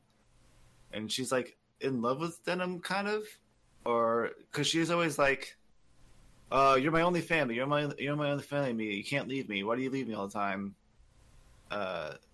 And like every time she says this shit, I'm like, you've been on the battlefield with me half the game. Like I don't know what the hell your problem is. Like you've been there. This war's been going on the whole time. It's like you can't just not have the war. Like you can't just stop. Like that's why it's like annoying every time like she leaves. You're like, okay, like what do you want me to do? And I think that's what Denim's thing is like. What am I supposed to do? Just not fight and then run away and like you know what I mean? Like so. Well, it's like for him, it'd probably be like my hands are already bloody. I can't just like stop. Like I have to. I've committed to this.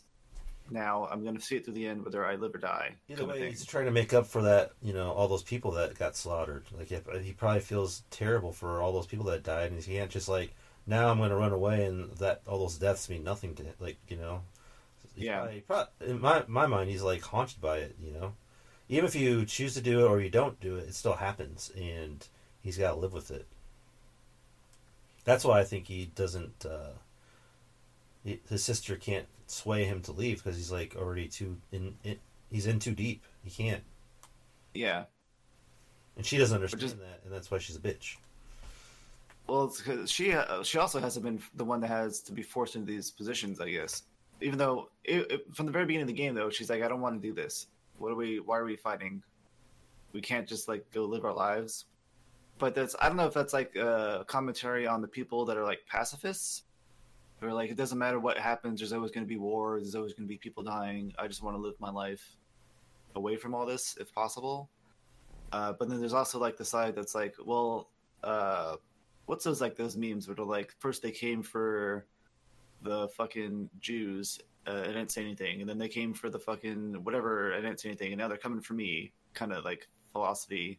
Yeah. Where like, if you don't stop one group of people from being persecuted, eventually it's going to happen to you too. So you got to take a stand at some point and like fight for everybody's rights, even if you don't get anything from it at the time, because you don't know if it'll be you next.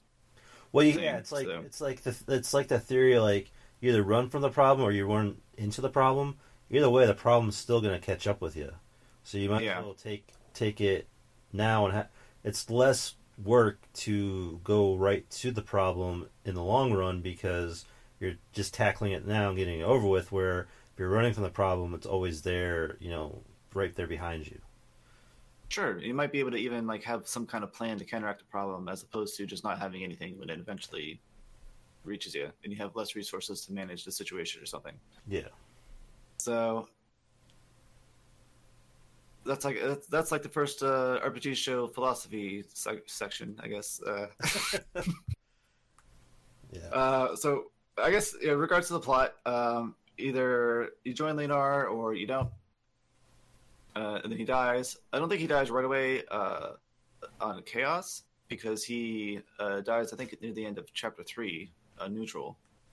He dies at the end of Chapter 3 on all of them, all in that same place.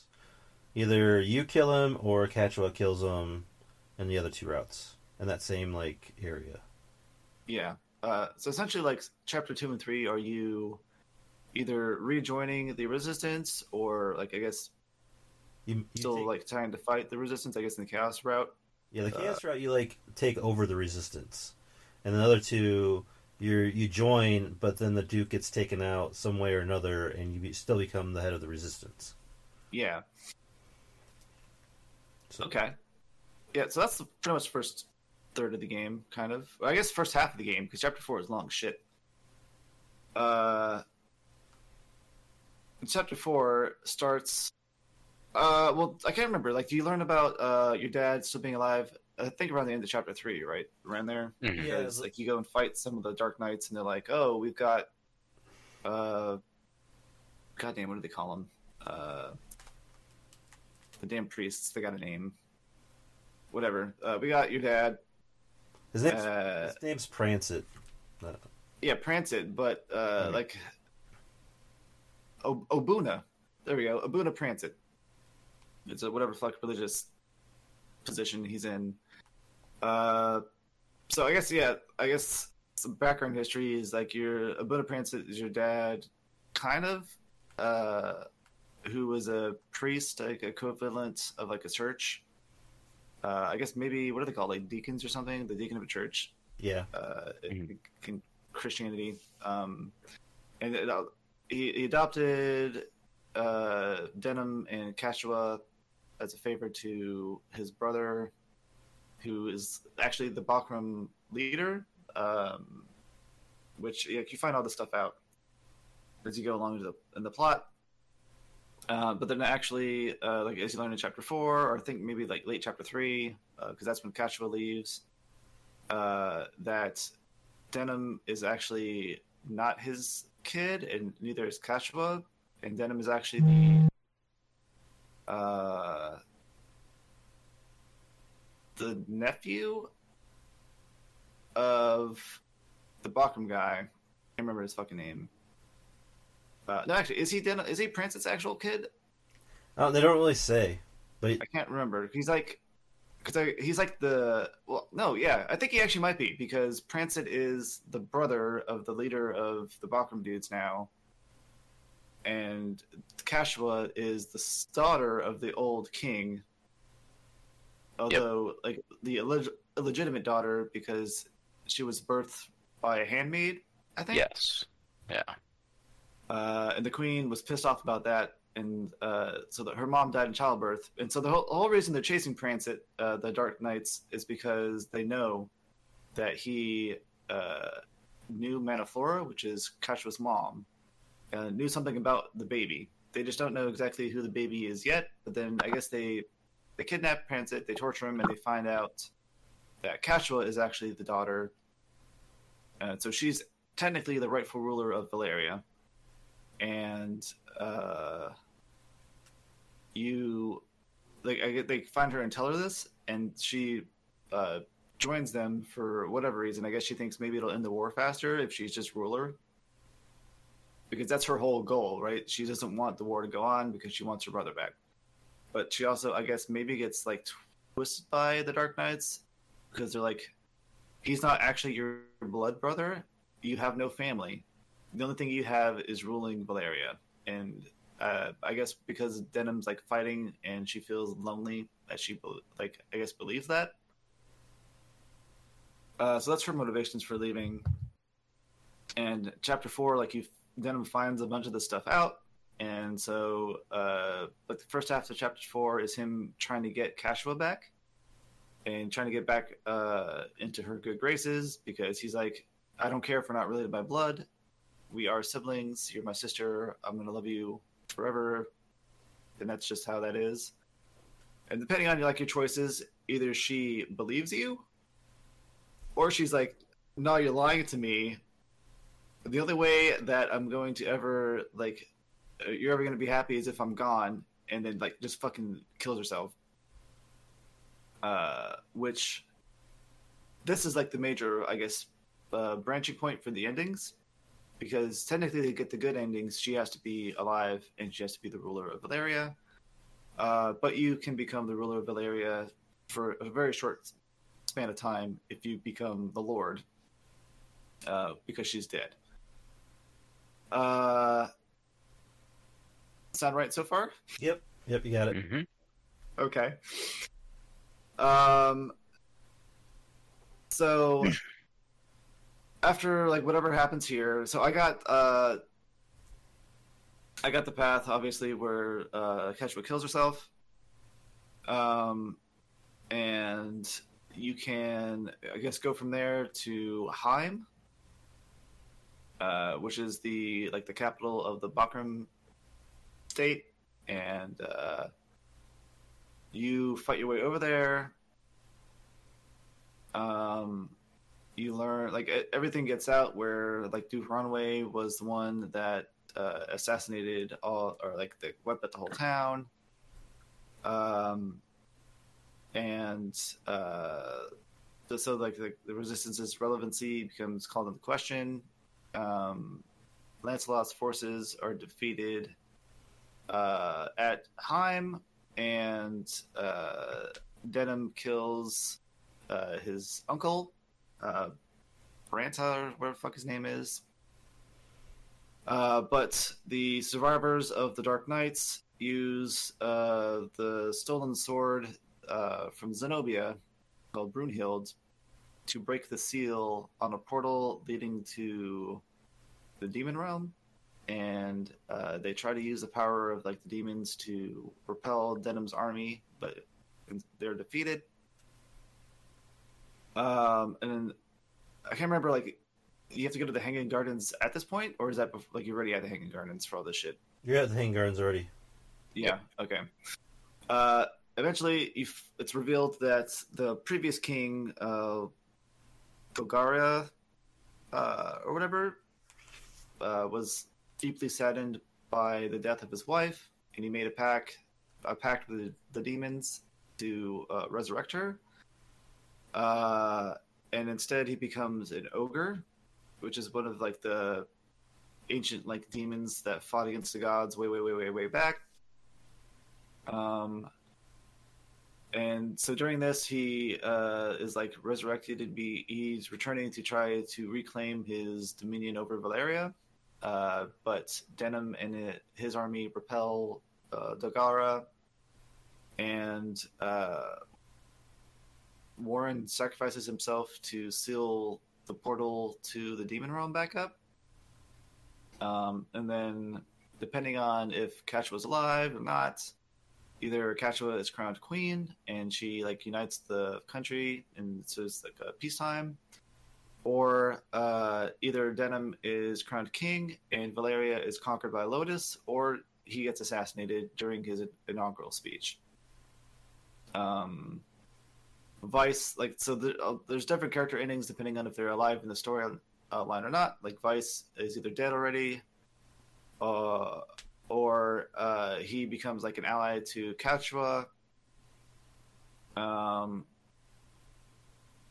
guess in all endings, Lancelot, the one from Zenobia, stays in Valeria, and the rest of his army goes back to Zenobia with the sword.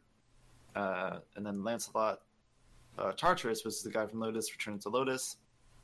Then like all the other different characters can have like their own different stuff, depending if they're alive or not. That's essentially the main plot of the game. I guess there's like extra stuff in Coda, but I haven't done Coda stuff yet.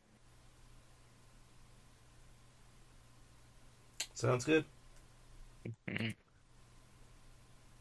All right. It's a lot of like not as detailed as normally I would go through, but there's a lot of like towns and shit and lots of like intricacies with the plot. But that's essentially what it is. So I guess what do you guys can go first for your likes or dislikes? Suppose I can start. So story-wise, I liked the start of the story. I thought the Wallister crew was pretty interesting right away between Denham, Cachua, and Vice in the first chapter. Side characters, they were pretty cool. There were some good ones. I thought Azultan was good. Halbrim had a good story. Ozma as well. And good Lancelot, not bad Lancelot. MVP story, the Zenobian crew, Gildas, Canopus, and Mirrodin, awesome. I thought they were really fun and interesting overall. Believe they had ties in the other games as well, so kind of cool there. On the villain side, the Dark Knights, Lothlorien, they were fun at the start, but kind of faltered more towards the end. There were some twists, some unexpected things of the story, and I ended up getting the Lord with the assassination on my first run through, so that was on the like side. On the dislikes, I think it just gets stale pretty quickly. There's not a lot that breaks anything up. You kind of just get dumps, and then you do some random battles here and there, and you don't really get a whole bunch of information. A lot of the story battles, you're fighting bosses that have like 3 lines to say to you, but they're important for some reason, I guess, enough to be in the Warren report. So yeah, they just didn't really put a lot behind it. You can see similarities between this story and Tactics. Again, same team, same writers, all that. Tactics does this better. Send us emails if you want to talk more about that. I'm ready for it, but Tactics does the story a lot better. It's more condensed. It's more solid. But they try a lot here. I think they just did too much. Enemies get boring towards the end. I think Cad was a really weak villain. I think basically people are like, hey, you're the daughter of the king, the old king, so let's just kind of have you go with us and fuck everyone up because your brother didn't want to hang out with you because you're in the middle of the war and he didn't want to run away. Cool, great, good motivation there. Otherwise, the world that they built is nice. Like, I do like that you have a couple of games in this. Again, Persons of Lordly Caliber, I really enjoy that game. Kind of like that they have the built-in semi-related stories there. But overall, I didn't play my 180 hours of this game for the story of the king and sleeping with his maiden or his maid and keeper and becoming a demon lord. Like, it just didn't. I didn't really care at the end of the day, honestly. So my score on this, I'm gonna give it a 3 out of 5. Little better than average, but it drags. It drags hard. Okay, Kevin, what about you? Maybe I've played too many games at this point, but like all the they dump too many names at me, or maybe I'm getting old or something. I can't remember, but like I had no idea what was going on in the beginning because there's just so many. Like, this is this thing, and this is this town, and this is this guy, and then you're in the battle, and then it's like I didn't know who was who and what was what. So I kind of was like not invested in a lot of what was going on, and I don't know, as we got going, like some of the, I mean, like I get it, it's a Super Nintendo, so a lot of the stuff was probably really good back then. Now it's kind of like, I don't know, tropey. You have your best friend that betrays you, or your sister betrays you. It's like stuff that's probably then was probably like groundbreaking at the time, but now it's kind of like old hat, and like you can see it coming now, like a mile away. Like the way Vice is always like questioning you and stuff at the beginning, you're like, okay, I know where this is going. Like, he's your buddy, but he's kind of a shithead at the same time. You're like, okay, he's probably gonna double cross me, and he does. Or whatever you pick, he does the opposite. He doesn't really have your back. I think he's in love with your sister the whole time, but that probably has something to do with it. Or he's jealous of your sister's love. Whatever, it doesn't matter. But it was just kind of like cringy to me. I'm like, ugh, okay, so here this is going. I didn't really get invested in the characters too much. I did like the crew, like you're saying. I do the Lancelot and all those, like the brothers and the winged guys, The Zenobians.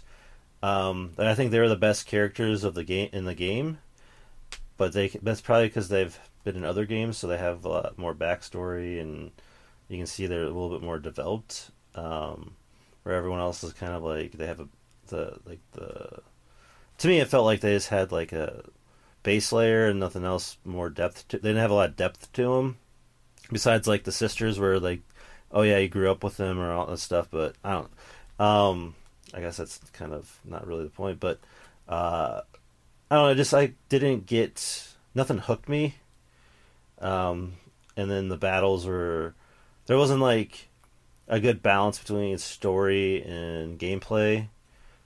And the story did get like it was some interesting parts, but I guess I wasn't too interested in it in the end of the day. So I guess the other thing I didn't really like is how like some characters are consistent like through the like all the 3 playthroughs, and some are like we were talking, like they're different every playthrough, like a different route you take. And I felt like they should have been more consistent, because just because you make one decision doesn't change their whole. Like if it was like a cause and effect type of thing, but like Vice instantly just going one way or the other when whichever path you pick, kind of like, I don't know, didn't sit well with me. I was like, fuck that. So I don't know, for being like I said, being a Super Nintendo game, it's got a lot to it, and yeah, for the time it was probably great, but now kind of it's okay. But the balance wasn't good for me, so I'm gonna give it a 2.5. Okay. I definitely agree with you both on like the like the storyline being kind of not as focused as something like Final Fantasy Tactics, and I think that's because they tried to do 3 routes. Yeah. And like with Vice betraying you, not coming out of nowhere, like quote unquote, because like it's like you said, it's obvious. But just like his heel switch, like how he could be like on the chaos path, like kind of opposed to this, and then all of a sudden you say, "No, I'm not doing it," and he's like, "Oh no, that's a great fucking idea." It's like that doesn't really feel tonally consistent. Yes, that's what I felt right there. That's what I was trying to say. It's like if they're gonna have 3 different paths, it's like 3 different paths, like with the same story. You know what I mean? Like the same characters, but it's like now I'm a whole different character because I'm on this path. It just doesn't feel right. Yeah, it's definitely like Kyle was saying, and you guys said earlier, like a rough draft of tactics. And I think they learned that you don't need 3 routes for replayability if you have a solid gameplay loop. Yeah. Because I've played like tactics, like FFT, so many times through, and it never got stale because the combat was consistently like you can make it fast. Like at each encounter, you can kind of bull rush through it, or you can like try different like strategies with the different character classes and jobs or whatever, and like still play the game differently, but it's still like is fast to get through an area. Like you don't feel like you're stuck there for 45 minutes to an hour in each battle. Yeah. And like the plot itself focuses more on Ramza and his journey as opposed to this plot, which is an overarching war story where they throw a lot of like meaningless, I would say, character dialogue with characters you don't ever actually interact with. And a lot of the times, like the motivations don't seem to matter too much because the different routes you arrive at the same location each time. So it's interesting to see like the different ways that the characters, I guess, interact and go along through their paths. But also, it's kind of like it's one of those things where like is every character like is fate like a thing? Like everybody's fated to arrive at the same path, or was it just like a convenient thing they had to do with the plot because they didn't want to actually make 3 different branching paths for Chapter 4? They're just using this as like a kind of a gimmick, I would say, for the storyline. Like, oh yeah, we've got 3 different storylines. I will say though, it is, I guess, a nice gameplay separation, I guess, evolving the story where you recruit different characters in each path, and you get, I guess, more time with some of the characters. And like, so on the neutral path, you have like, goddamn it, Divold and his sister, Ov something. I can't remember her name is right now. I think they're enemies on the Law path, maybe the Chaotic path too. So it's Cressida, right? Daughter of Nibeth. Isn't that? No, I thought her name was an O. Like started with an O because she's technically. Oh yes. Sorry, the other. Yeah. And the brothers technically Tivild, and they're both and then they're related to Cressida. They're all like. Yeah. Olius, Divold, and Cressida. Yeah. If you go through the Palace of the Dead on the neutral path, which I guess you guys didn't do because why would you? You get story with Nibeth, and there's like a lot of like plot dump with that whole contained story, and so Divold is the son of Nibeth, but his head is only the actual part of him that's still him because he was put onto a different body. What the hell did you say your name was? Ovilius or something? Yeah. Olius. Olius. Olius. I keep trying to add a B because I guess it's like Ovilia or something. But she says she's the daughter of Nibeth, but she's actually the wife whose soul was put into the daughter's body or something. And then Cressida is the actual only untainted daughter, I guess. So it's like a weird thing where Nibeth just experimented on his whole family because he's a fucked up piece of shit. But like that's kind of stuff that's like you won't get on like the other routes because you don't get the characters on your team. So it's cool that you have like all this character specific like lore stuff going on. But the actual plot is kind of whatever for the overarching story. Yeah, which is I guess disappointing. But I guess like you said before, it's NES quality. Yeah, where they only can do so much with whatever constraints they have for the hardware. Yeah, which I understand. Yeah, like at this That's point, a good point. Like, in this time, like when they're making this game, they should. I think that like the story would have been a lot better if they focused just on one good path, like put the good elements of all those into one path instead of having three. And I think this would have been a better experience because you would have more depth and more focus on like. I agree.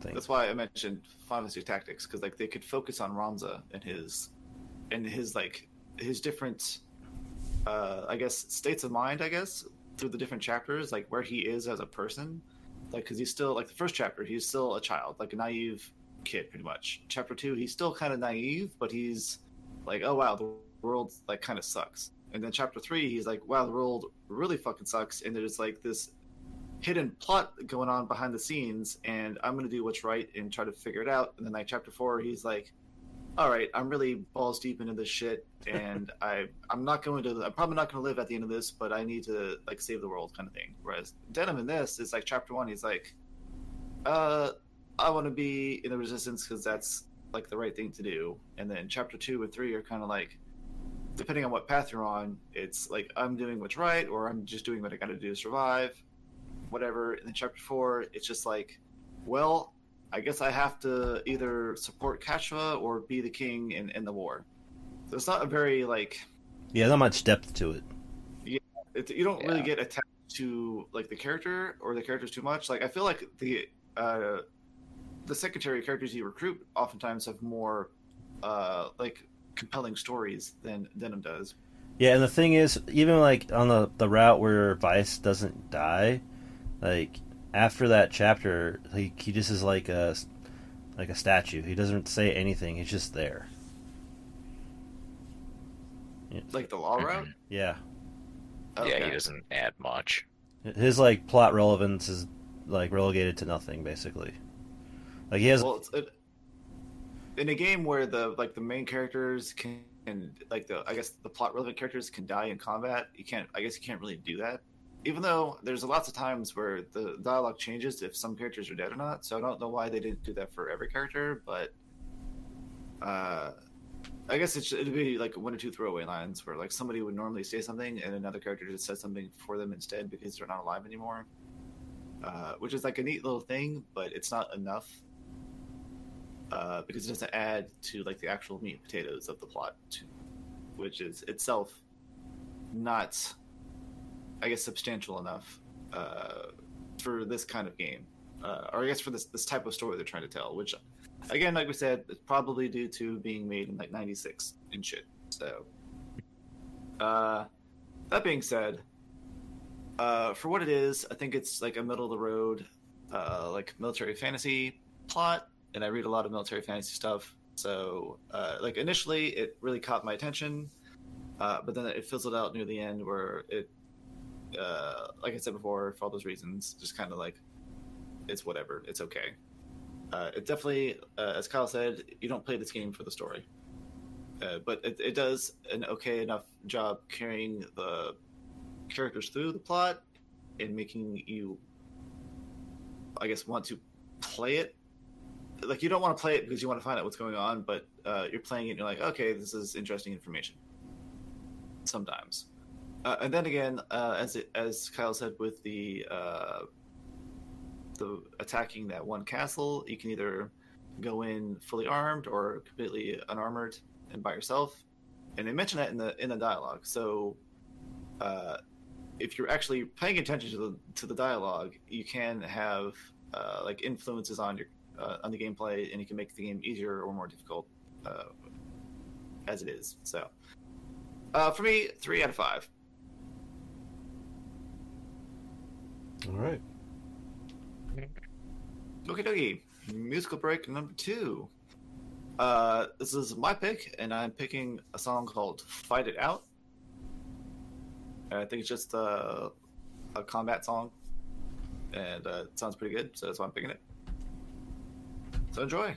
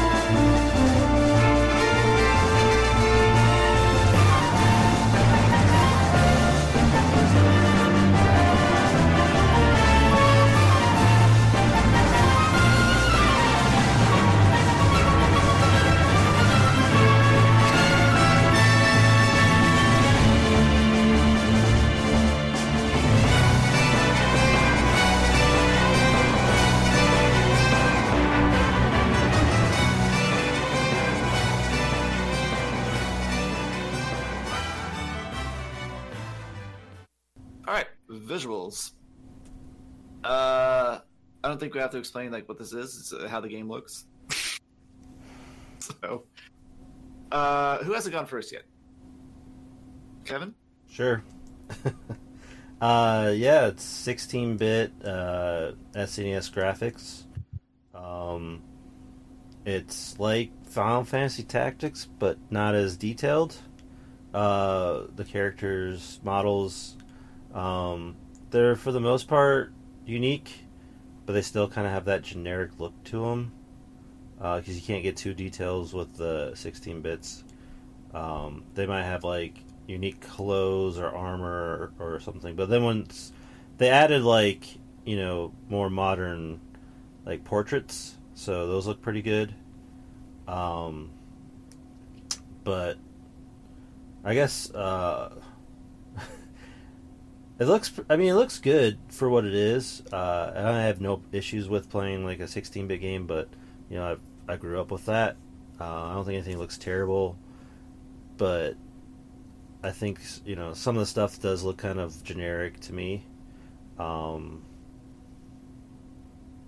Besides like the portraits or whatever, like the portraits I like, the drawings or whatever, the artistry was pretty good.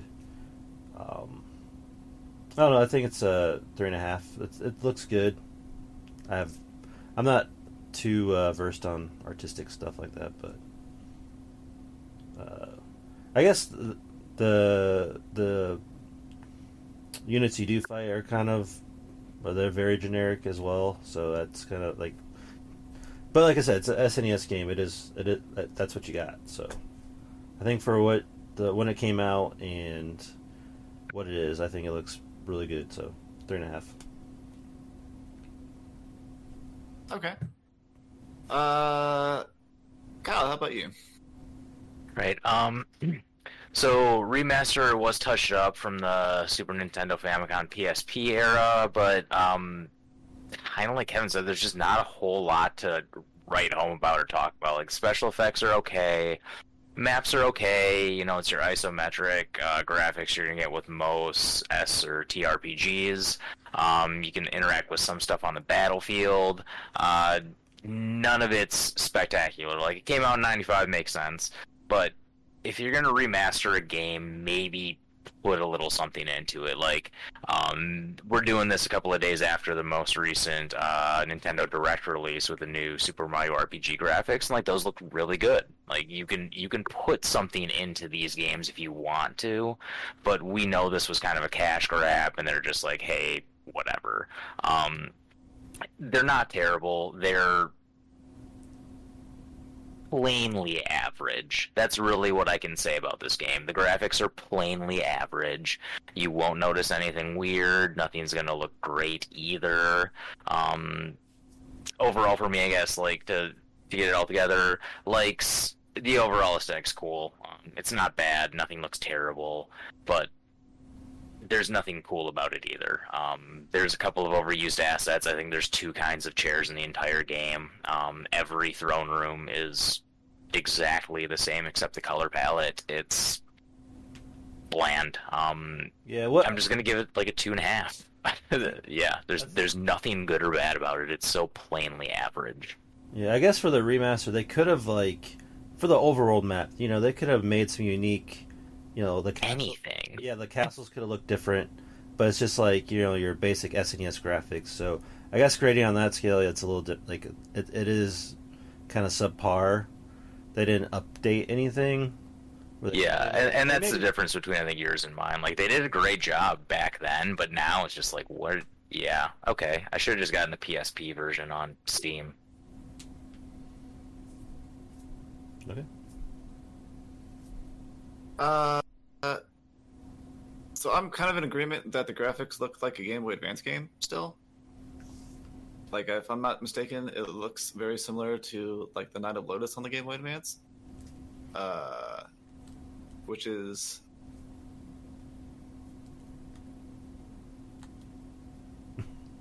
okay with me. So, like, I'm not a graphics whore at all. I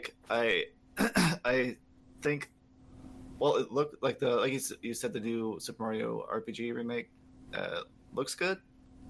I will agree that it looks good, like with the 3D stuff or whatever. I guess have nostalgia bias, and I think a game that was pixelated should remain pixelated. Like, I saw the Star Ocean HD remake shit, and like, this looks not good to me. Like the clashing PS1 era sprites with the new age 3D background. I'm like, this does not look good to me. It's visually distracting. Like, they should have had a consistent. We're not talking about Star Ocean 2, but like, either keep the graphics pixely or make it all 3D, which is what Super Mario RPG remake did. So, Agreed. It's like a weird clash with stuff. And for this, I don't know what they could have done to update the graphics to make them modern without just making them sharper, which is what it looks like they did. They made all the pixels, I guess, more detailed, and some of the stuff looks 3D-ish while maintaining the pixelated like vibe, which I'm totally fine with. It just looks like a really updated pixel game. My only, I guess, detractions would be that, like most games, they use 3D visuals for like the effects, which sometimes looks a little weird, like when you're casting a spell. But for the most part, everything looks okay to me. Like the portraits, and the full scale drawings of all the characters when you see them are well done. It definitely captures like the medieval vibe. And I guess a lot of like the stages are distinct enough in design, but I think you mentioned before, like, it's all samey looking. Like, for a place that's supposed to have like a bunch of like ethnic diversity, like the towns all look the same, no matter if you're in the Barkham territories or you're in Galgistan or you're in Walster. Like, it's the same buildings. So I guess there could have been like some architectural like nuance, like identity put on some of the locations, because otherwise it doesn't look like you're finding anywhere different. Like, the deserts look like a desert, the mountain areas look like the mountains, the swamp areas look like the same swamp area wherever you're at. There's nothing like visually distinct, which is like, I guess, normally like a detraction in the games where they're like, oh, you're obviously in the fire shrine because there's fire fucking everywhere. But games do that to add like visual like distinctiveness to different zones, so you're like, oh, I'm in a different place. Whereas this game, everything feels like it's the same, which I suppose is the point, because like you're just on like random battlefields in the middle of nowhere sometimes, or like at cities. But it's like, in the same vein, like you could have done, I guess, something more visually distinct with like the cities that you're fighting in, because like every castle fight looks exactly the same to me. Like, you're in another castle, and it's the same stone. Like, it's usually like you're at the entrance to the castle, and maybe the entrance is a little different. Like, you got like a slope to go up, and like, okay, like, so this is a different way to tackle this kind of battle, I guess. But there's nothing visually distinct about what's going on. It's the same. It might as well just be the same place I just fought before. And the only thing, I guess, that they do to like mix stuff up would be more like a gameplay thing. They'll just add holes fucking everywhere. Like in like Palace of the Dead and stuff, and it's like, it still looks the same. Like, I'm still in the same area, but now there's holes and shit. So that's cool. So for me, I'd give visuals a 3 out of 5.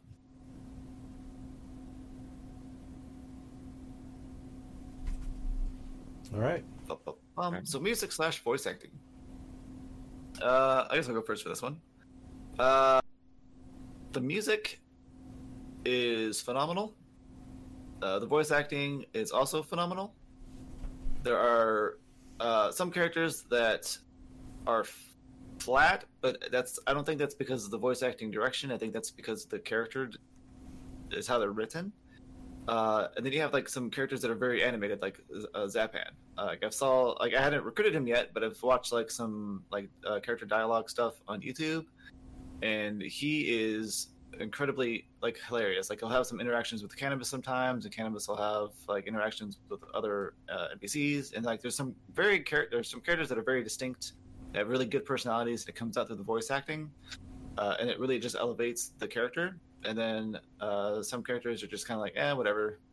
They're like, I guess it's mainly like the generic NPC dudes that you fight. They're just like, whatever. Some people just recorded the voice line, which is fine. It's whatever. I don't know if this is like a pro or con, but a lot of the music in Tactics Ogre and Ogre Battle in general is reused, which I don't.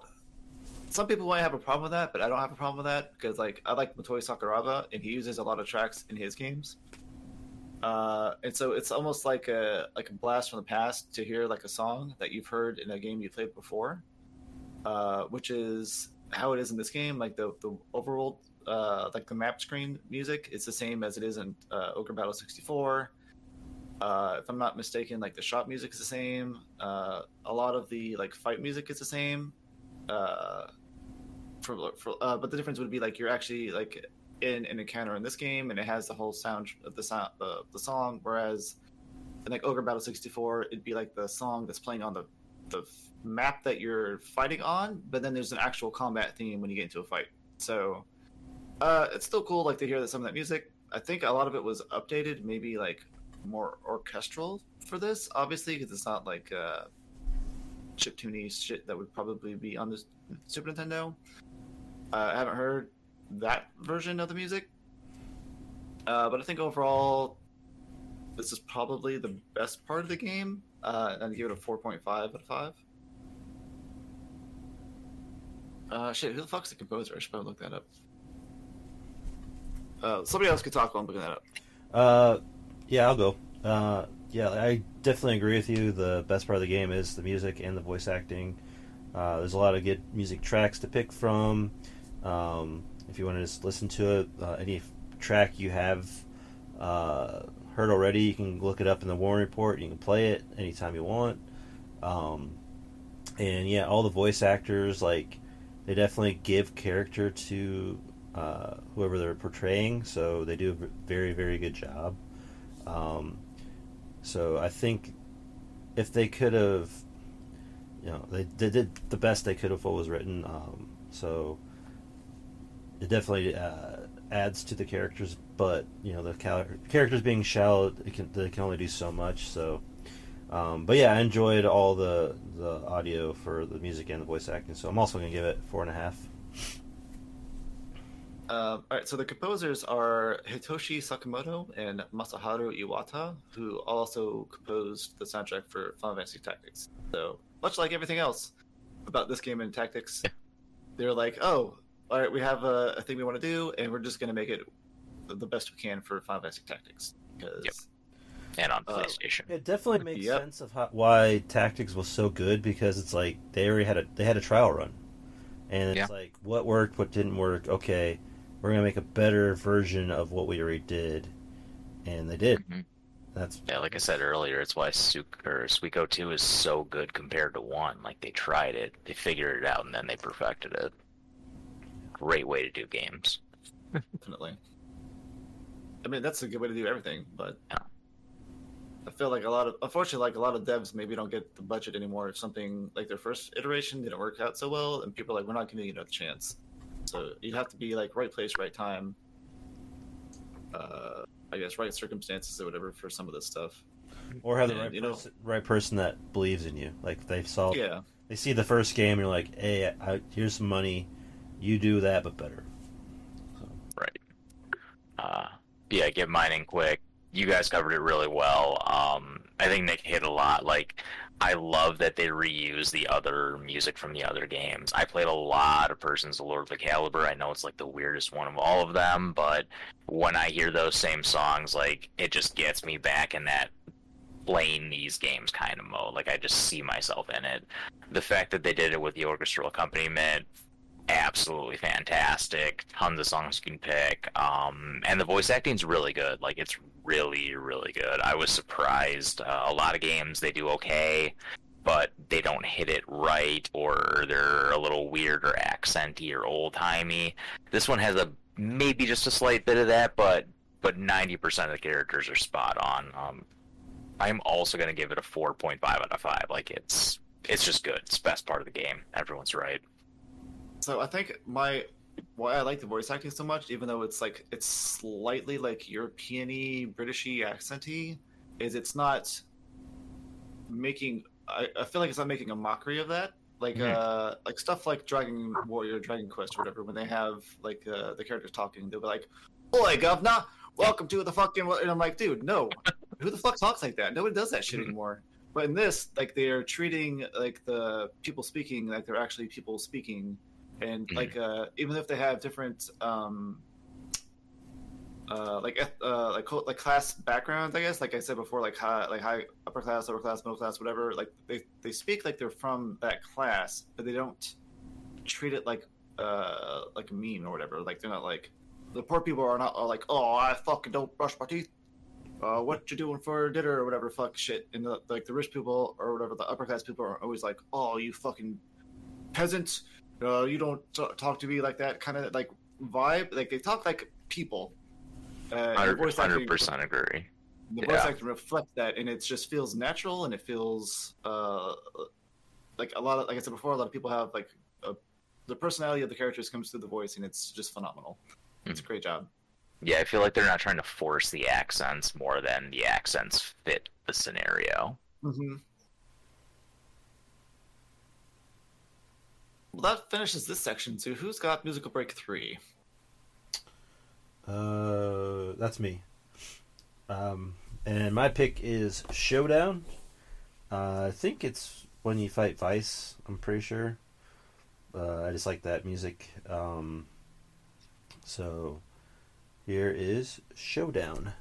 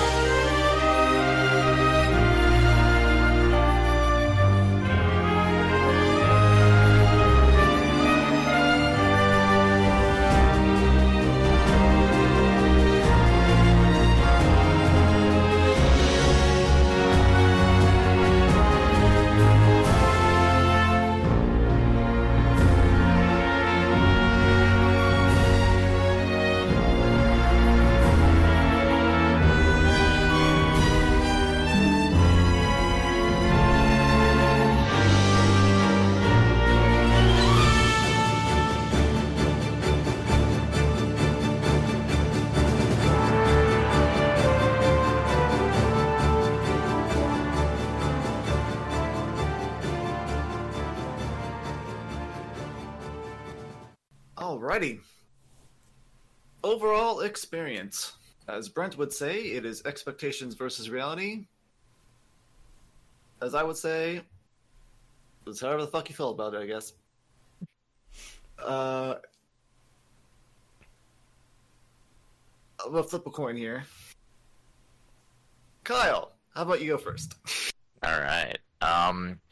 So overall, I had a really great time with this game until my second run through the Palace of the Dead. It's a good time. Like, I love strategy RPGs. As I said, I've played a shit ton of Final Fantasy Tactics, like more than a lot of people can imagine. I know a few of the equations for damage in my head, actually. It's bad. Don't do that. But, like, it's a good time. This is just too much. This game is too much to do the whole way through. I did get a platinum on this game. It was the first one I got since the newest Horizon game. And overall, the platinum wasn't that bad, considering all the other stuff that's in the game that I didn't do. So if you go to the progress screen, you can try to get 100% on it. To get 100% on that, you have to have every two-sentence speech in every battle with certain characters alive, dead, in different progress points. It's a whole heck of a lot. So it's good, but if you're trying to 100% this game, I'd kind of just like leave it alone for the most part. Story, like we mentioned before, it's decent enough. In 95, I'm sure it was groundbreaking. Today, it's kind of passe, whatever. But it's enjoyable. Really, I think a lot of people will get a good time out of this if you're just looking to play a strategy tactics RPG, especially one that's a little more old school, or if you even want to think it is kind of like one of the godfathers of that genre, like, get onto this.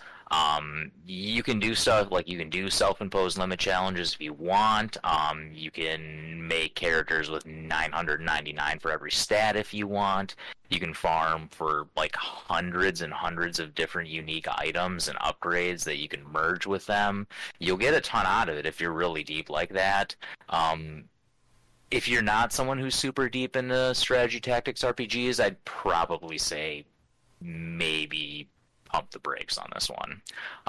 My overall score, I'm going to give this one a 3.5 out of 5. I did have a really good time. Like I said, I put 184 hours in, I got the platinum, so I suppose I did enjoy it.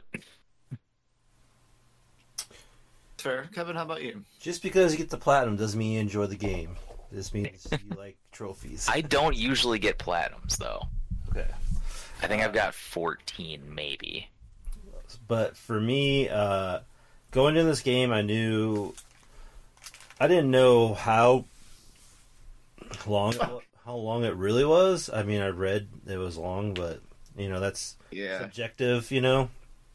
People say some games are long, where I think they're like not too terrible. But yeah, to get the platinum in this game, which we'll talk about trophies in the next section, but it is a long game.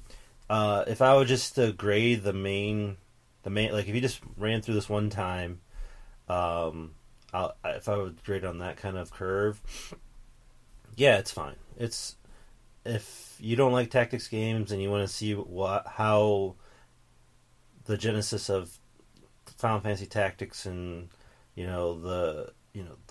the one that came before it type thing, because you really like Final Fantasy Tactics, like, yeah, it's worth. I would say it's like, if there was still rentals, it's worth a rental type thing, but if you're not really into tactics games, it becomes a slog after a while, and it's not enjoyable. Like, you can probably push through the main game once and be fine, but I don't think you would enjoy it the whole way through, because it gets towards the end of the game, it's like, I just want to be done with it. But that's coming from me. I personally am not a fan of this type of strategy RPG. I mean, I like Final Fantasy Tactics, but this isn't like the pre-Final Fantasy Tactics, where there's a lot more things that aren't as streamlined and as fun. So I came into it knowing that, so my expectations weren't like super high or whatever, but it's for someone that doesn't like strategy RPGs. I could see someone enjoying a little bit of this and then move. Like I said, borrow it or rent it, whatever. Play it to say you played it. But unless you're really into these types of games, you're not probably gonna enjoy it a whole bunch because like the story is kind of meh. So to me, it's 2.5. Okay. So my overall experience is not quite as jaded as your guys's because I haven't played as much. So I also took like good amount of breaks. Like I would play for like 5 or 6 hours at one day and then be like, all right, I need to go fucking grind trophies on a different fucking game. And the disparity between like playing this game and actually having fun playing a game versus like sitting in a lobby and shooting a dude over and over again like 10,000 times for like 10 hours a day or some bullshit like that. It made this game like I guess stand out more for me because I was actually doing something engaging. And while I didn't complete like the entire game of Plat It yet, I do have aspirations to get 100% in the game, and that's probably going to be something I do like put a couple hours a week into this game for a couple months and just kind of slowly get to that point.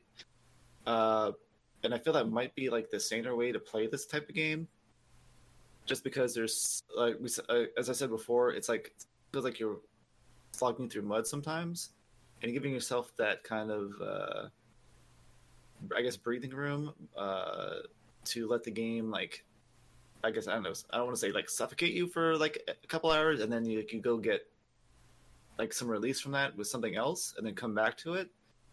Might be the best way to do it unless you're like a super hardcore grinder kind of person who really just loves doing the same shit over and over again, just in a different way. If that makes sense. Because like as we said before, the gameplay just starts like getting samey and grindy near the end. Even though you have more options, your options you can become pigeonholed into doing the same thing every map. But there is a freedom to kind of like change up your playstyle, change up your builds, change up your characters, do something different if that's what you want to do to kind of, I guess, breathe life back into the experience. It may not be the optimal thing all the time, and it definitely won't be the optimal thing if you're trying to do like no incapacitations, which I probably don't recommend anybody try. But that being said, there are ways I guess you can also craft your own difficulty in this game, because there is like an exploit you can do to get infinite money and kind of alleviate some of that burden by having just access to all the gear you want or all the healing items you might want. As they've said, you can use shamans and just like summon and destroy everything if you want to. You can use liches and do the same thing, like have all the magic you could need instead of like just dealing with melee units and stuff. There's different routes and tactics you can take in the combat to make things either easier or more difficult. So I do appreciate that. And overall, so far, as I've not been completely burnt out yet, I'm going to give it a 4 out of 5. That may change later, but that's where I currently stand.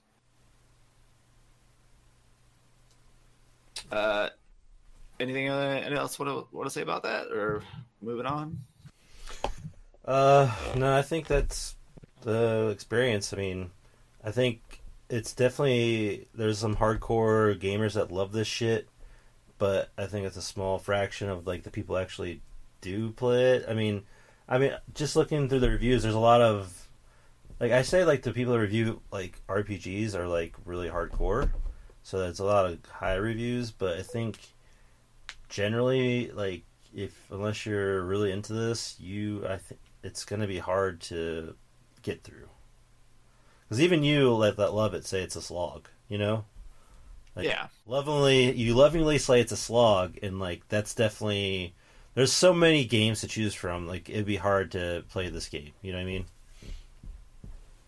So Yeah, and like normally strategy RPGs are a slog, but tactics games, like tactics ogre games, are especially known for being a slog of the strategy RPGs.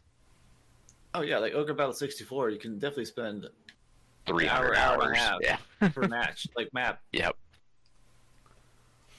well, Yeah. whenever you pick that one, I might not, since there's no trophies attached to that one, I might not. Unless they remake it. Well, Well, it's a Nintendo IP, so it probably wouldn't. so unless that gets, I'll be good just to play through the basics and be done. So So the problem with that is the basics is the game entirely. There's no like branching. Well, there's some branching paths, but it's mostly like, oh, do you want to take this route through the mountains? Do you want to take this route through like the plains or whatever? And you just get different fights, but the story is one thread.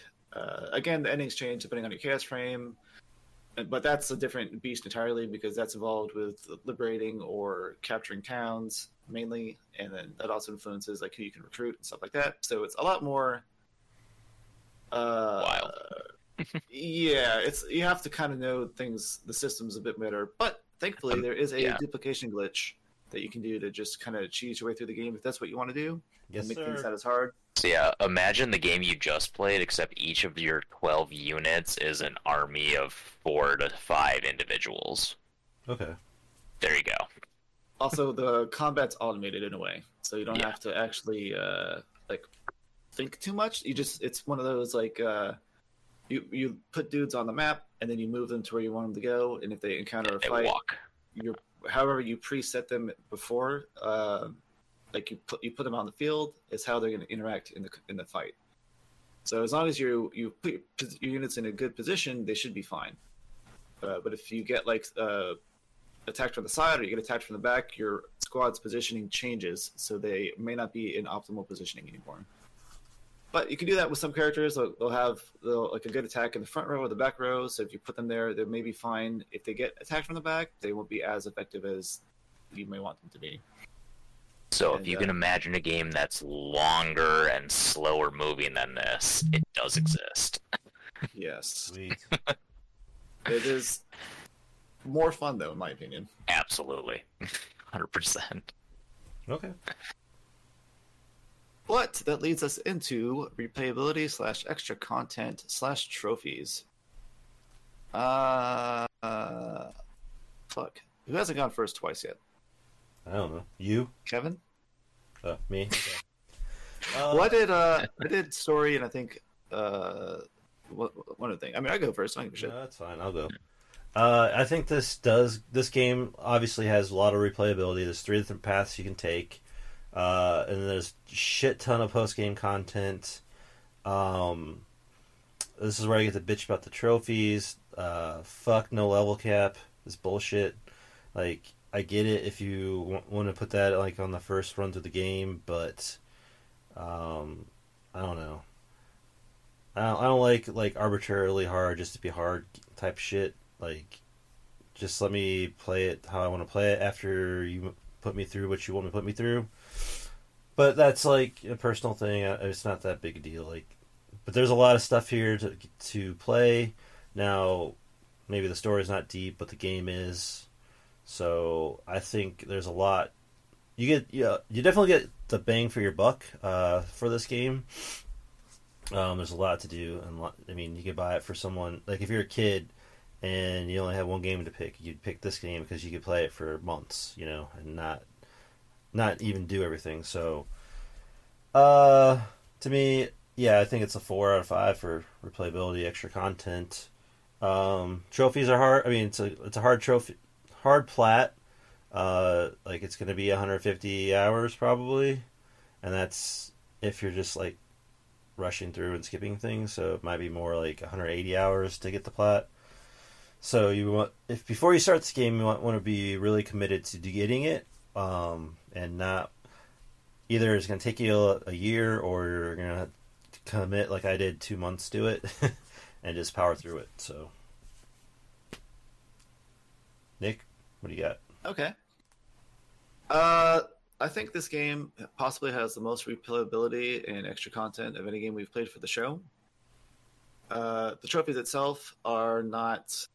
I would not say they're difficult. I would say they're time consuming. Yeah, because sure. most of them come from just playing the game on all the routes. Yeah. There's some extra stuff you have to do with some of the like extra content, but you don't have to. At no point do you have to 100% the game, which is pretty nice.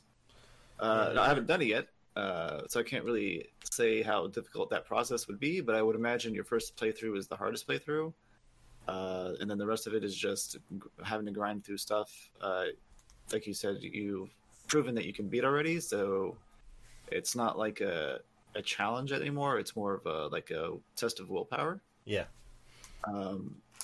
The fact that you can like replay the game and use a different strategy with all your different characters, and you can go for challenge runs if you want to, add a lot to the replayability. Because like for better or worse, the story, as we said before, is not the main part of this game. It's the gameplay, and there's gameplay in spades. Also, for better or worse, which I think we said is for worse, but there's a lot of it. There's lots of gameplay. You can do lots of different things on different maps. And as regards to extra content, they added the Coda stuff, which I think may have been in the PSP version. I can't remember.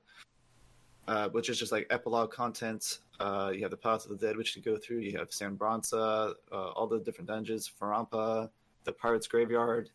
All that is mostly optional. And so if you want to add more time to the game, you can do all that stuff. You don't have to if you don't want to. And just because there's so much extra shit to do, I don't think the trophies are too require too much from you, and I feel like you can replay this as many times as you'd like to. I can give it a 5 out of 5. Kyle, All right. Nice. Don't see how much you hate this shit. too many fives. No, honestly, like I don't hate this game. That's that was my overall. Like I said, 3.5 out of 5 overall, above average. But for replayability, like I have such a tough time with replayability because it's a hard vote for like how much is there and how much do you want to do it. But for this one, it's easy enough to say it has both. So I beat the game in about 50 hours. I played the game for about 187. I honestly probably had more than that, but there was a good amount of time where the controller was just down and I was napping or like doing some other crap, honestly. But I got the plat for it. I think there's a lot to replay. If you get through it and you like strategy RPGs and you like completionism, you're going to do the other two stories. If you do the other two stories, you're going to do Coda 1, you're going to do Coda 2, you're going to run through the palace twice, you're probably going to do 3. That's where I ended up. And as Nick said before, too, it's not a tough plat, it's just a time-consuming plat, because just doing those basic things gets you the whole thing, honestly. The only things I didn't do, I maybe did 2 fights at San Bronsa, and I didn't even screw with the Heavenly Forks or the Heavenly Generals or whatever they are. I'd imagine you can get another 50 hours of gameplay minimum out of that. If you're the kind of person who wants to farm a bunch of stat boost items, you can do that. If you want to trade every monster, you can do that. Like, there's so much to do here. But for me personally, after all that I did in it, I don't know if I need to go back and play it a second time because I did so much of it the first time. So that's why I can't give it a perfect score. I'm going to give it a 4 out of 5 here. There's a ton of it to do. It's worth doing. But after you do it all, there's not much to come back to. I would also say it's, again, a product of its time kind of thing. Like, there weren't as many games out in even 2010 as there are now, so it's packing a lot of content into what it has, whereas, like, nowadays, I feel like most people would prefer a 20-hour story game, maybe 30, with a decent amount of content in it, and that way you have the experience, you're done, you move on to the next of the 20 fucking games that released that month that you might be interested in or whatever. And this one, it's like, we're asking for 300 plus hours of your time if you want to do everything. And for a lot of people, that's a hard pill to swallow. Very true. Yeah, because it's not that rewarding.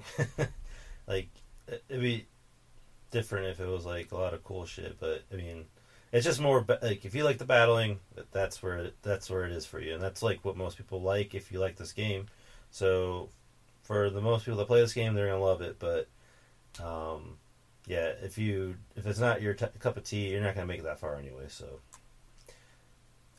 yeah, fair enough. Mm-hmm. Alrighty, so our last musical break is going to be presented by Kyle. Yes, mine. Music break number 4. So I chose Island Atlas. Again, we've talked about this a couple of times. They use the music from the other Tactics Ogre games. This one is from 64. Persons of Lordly Caliber is the world theme map. If you played any of the Tactics Ogre games, you're probably super familiar with it. So enjoy.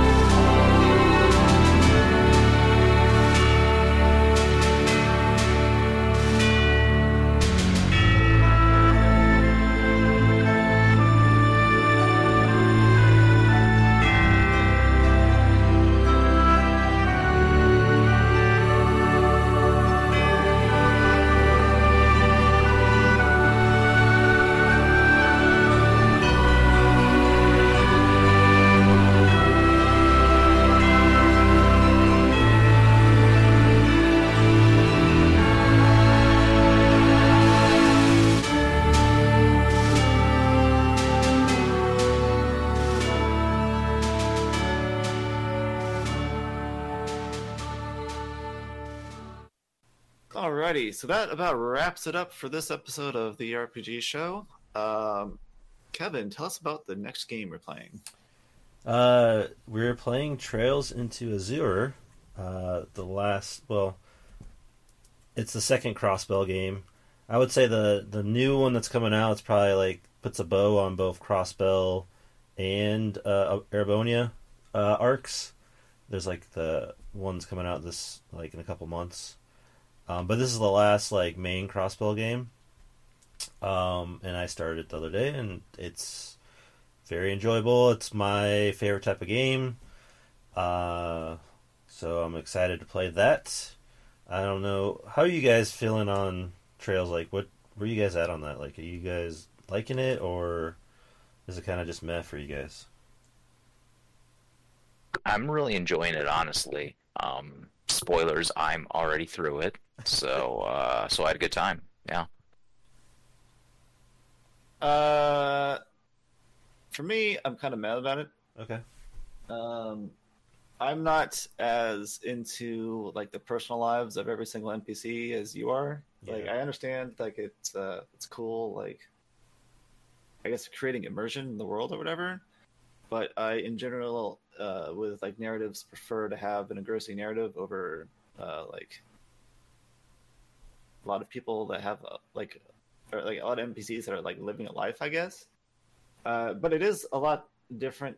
It's pretty unique because I can't recall any other RPG series or any game series in general, I guess, where all the NPCs are like living their lives as you're going through the plot, which is it's pretty neat. It's just not really something I'm all about. But in general, the games themselves are fun to play. And that's like talking to the NPCs is completely optional. You don't have to do that shit if you want to.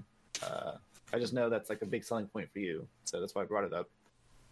I think I don't know if it's like a big selling point, but I think it's one of those unique things that like when that happened and like I noticed it, I was like, wait, they changed what they said between like this plot point and this plot point, and they are like, commenting on it. It's not like just your generic, hey, go here for this treasure type. Like the hints they usually give you in towns.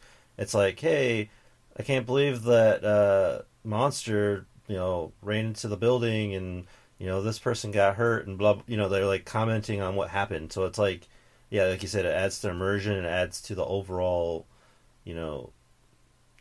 makes the world feel alive. It's not just like you're playing through a story. It's like you're in the story, I guess. Like you said, immersion. So that's what I love about them. It's like, I could be playing it and like hours will just melt by and I'm like, holy shit, it's like 3 a.m., and that's what I love about it, because it's not just like good story, it's the battle system's fun, and like but the battle system's not like super complex. You can put some time into setting up your how you do battle, and you can kind of make it unique how you want, and there's like things you can do to make it easier or harder, but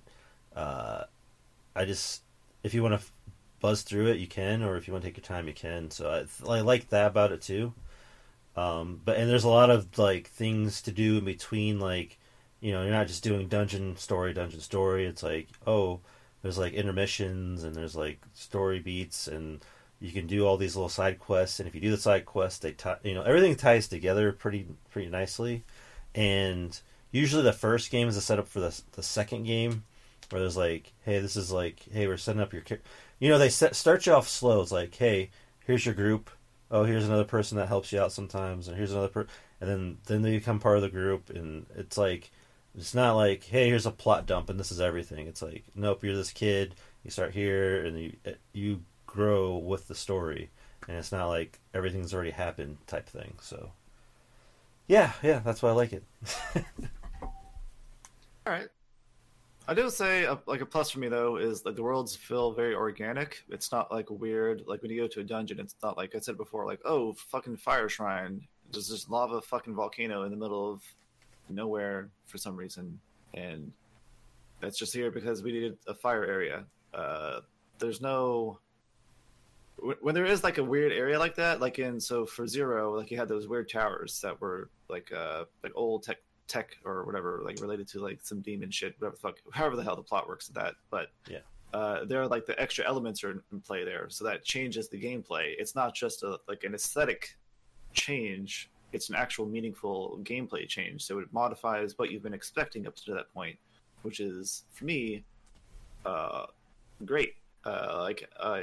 And it's not like it overstays its welcome or anything like that. Like you get was it like a time, space, and mirage like elements that influence like stuff in the battle, and then you're out of that zone and it's gone again. So it keeps it fresh when it pops up again when you're in another zone like that. So that's pretty cool. And there's like different side stuff, like you can do all the cooking stuff, or you can do the bestiary or whatever, all the mini games, or you can buy the stuff for your room and decorate your, there's different things you can do to break up the game. So it's not like story beat battle, story beat battle, story beat battle. It's not like that same formula. It's just like, it's at your leisure. You can do how you want. Yeah. I love that. So Well, Should be a good time. hopefully you remember more about the game since it's going to be another 2 months since you've finished it, Kyle. Finished it the day before Zelda came out. Oh, yeah. Okay, I have no idea when that was, but I'm sure many people do. Well, we talked about it at the start of the show, but have you decided on a game? Do you need more time to think about what you want to pick, or? No, so I got it. Was back and forth for a little bit, but now that it's out, I'm gonna pick Final Fantasy 16. We have to do it. It's gonna be great. don't jinx it. It'll be a good episode. That's what I'm gonna say. Oh, okay. It's gonna be a good episode, good time. It's been a while. I know 10 was on board. I know a lot of people wanted to do Star Ocean, but that one we're gonna have to wait for, I think, until the new one comes out. Oh, for sure. So yeah, that was really it. I was going to do Star Ocean 2, but then once I saw the release, like, has to be, no questions. So Hell yeah. Final Fantasy 16, we'll get to it. Sounds good to me. The other thing is, like, Eildon Chronicles still isn't out yet, so I'm kind of worried about that one. So it might not be till next year now. Probably not. Yeah, true. And that means no Suikoden 1 and 2 until next year, because they're going to come out at the same time. You know they're going to fuck with that. Yes, what Konami's good for. Yep. Little bastards. All right. So, I guess we'll close the show out now. We have a Discord. We haven't had any new blood in a while, so feel free to come and join if you'd like to talk with us or talk to the other people in there. Just try to ignore Travis if you want to. Everybody else usually does. I think we have the link in the show description or in show notes or whatever the fuck it is, so go ahead and click on that. We do have an email, and by the way, speaking of, you can email us at rpgshow.podcast@gmail.com or check us out on Facebook. But this email is from our longtime fan of the show, Doug Kent. Oh, Doug. Also known as Travis's rival, I guess. But he sent this 7 days ago. He may not have listened to the newer episodes because he mentions Travis again. And I guess he's not familiar with Kyle yet, but maybe that'll change. He says, "Hey kids, just checking in to say I'm not dead yet. I'm still listening, just forget to write in sometimes. I don't know what to talk about, but I thought it'd be fun to guess what you guys look like. I imagine Nick as being really nerdy and skinny with a bowl cut and glasses. He probably wears clothes his mom got him. Thank you for the surprisingly accurate assessment, Doug. Appreciate it. Kevin is probably heavyset and balding, and he smokes cigars. I'd like to say you do. Sometimes, yeah. Okay. At least 1 out of 3 ain't bad, I guess. Yeah. He also says, I'd probably say he's a huge sports fan. Uh-huh. Either baseball or hockey. Baseball. So, all right. Pretty good, Doug. Pretty good. I'm not or balding. So. You're not heavyset either, though. You're built like an ox, huh? Yeah, sorry to ruin your doom boner there, Doug. What's Travis look like? Travis is really, really short and probably weighs like 90 pounds. I'd say black hair and he can't grow facial hair. I'd say he likes to watch Animal Planet a little too much. Unfortunately, none of that's right, but you're antagonizing Travis, so I understand that. Yeah. He does mention Kyle. He says, finally, the new guy is super cool, popular, and probably wears trench coats regardless of the weather. I'm thinking he solves local crimes in his spare time. LOL, I'm guessing I'm probably way off, but what I imagine you guys sound like. Sorry if it's harsh. I'm a fat, bald guy myself, so do what you will with that. Damn, I need to invest in more trench coats. Appreciate it, Doug. Yeah. I like how only Kyle gets the good reviews, but whatever, it is what it is. It's the honeymoon phase. I'm new, that's all. Yeah. Could be. Well, Doug, thanks as always for writing in. I don't mind that you're a fat bald guy. I know you're a trucker, so that's already takes its toll on you. So, do appreciate you writing in, though. We're all fat and bald on the inside. I don't know about you. Oh shit, are we gonna do About questions this time from the Discord? Yeah. Good call. Were there questions? You asked, didn't you? Yeah. No, Kevin did. Somebody asked. Let's see here. Oh, there it is. There's only a couple. Questions. So Kevin asked if anybody had questions. Mr. Strange asks, is it like Fire Emblem where points for upgrading are limited? I'm assuming what he's talking about is stats from leveling up. Sure. I would imagine. And so Kevin, you said something. You want me to read it, or do you want to read it, or? I just said it's not stats. It's level capped, and your stats are automatic, so it's not like Fire Emblem like that. Yeah. Okay. Well, he replied and said, it doesn't sound too bad. That's what keeps me from playing Fire Emblem, other than he sucks at tactics games. And I would say, if you don't like tactics games, don't go for it yet. Just Yeah. Evil Croaker says, what hour mark did you want to shoot yourself? You said 1. I did. I said 1 hour. I was like, oh, fuck me. Yeah, I was at 107 at least. I made it a bit further, but I respect the 1. Yeah. I was like, oh, yep, this is what this is going to be like for my next 2 months of my life. Cool. I'm sorry. It's okay. You know, it's part of having a podcast like this. Ooh, here you go. This or Trails of Zelal or Trinity Souls. What? This. Oh. This. Okay. Like, this is at least interesting, where Zoal was like, I don't know, it was bad. Super generic. Yeah, super generic. This is like, they had good voice acting and music. Like, the other one did not have that as well, so.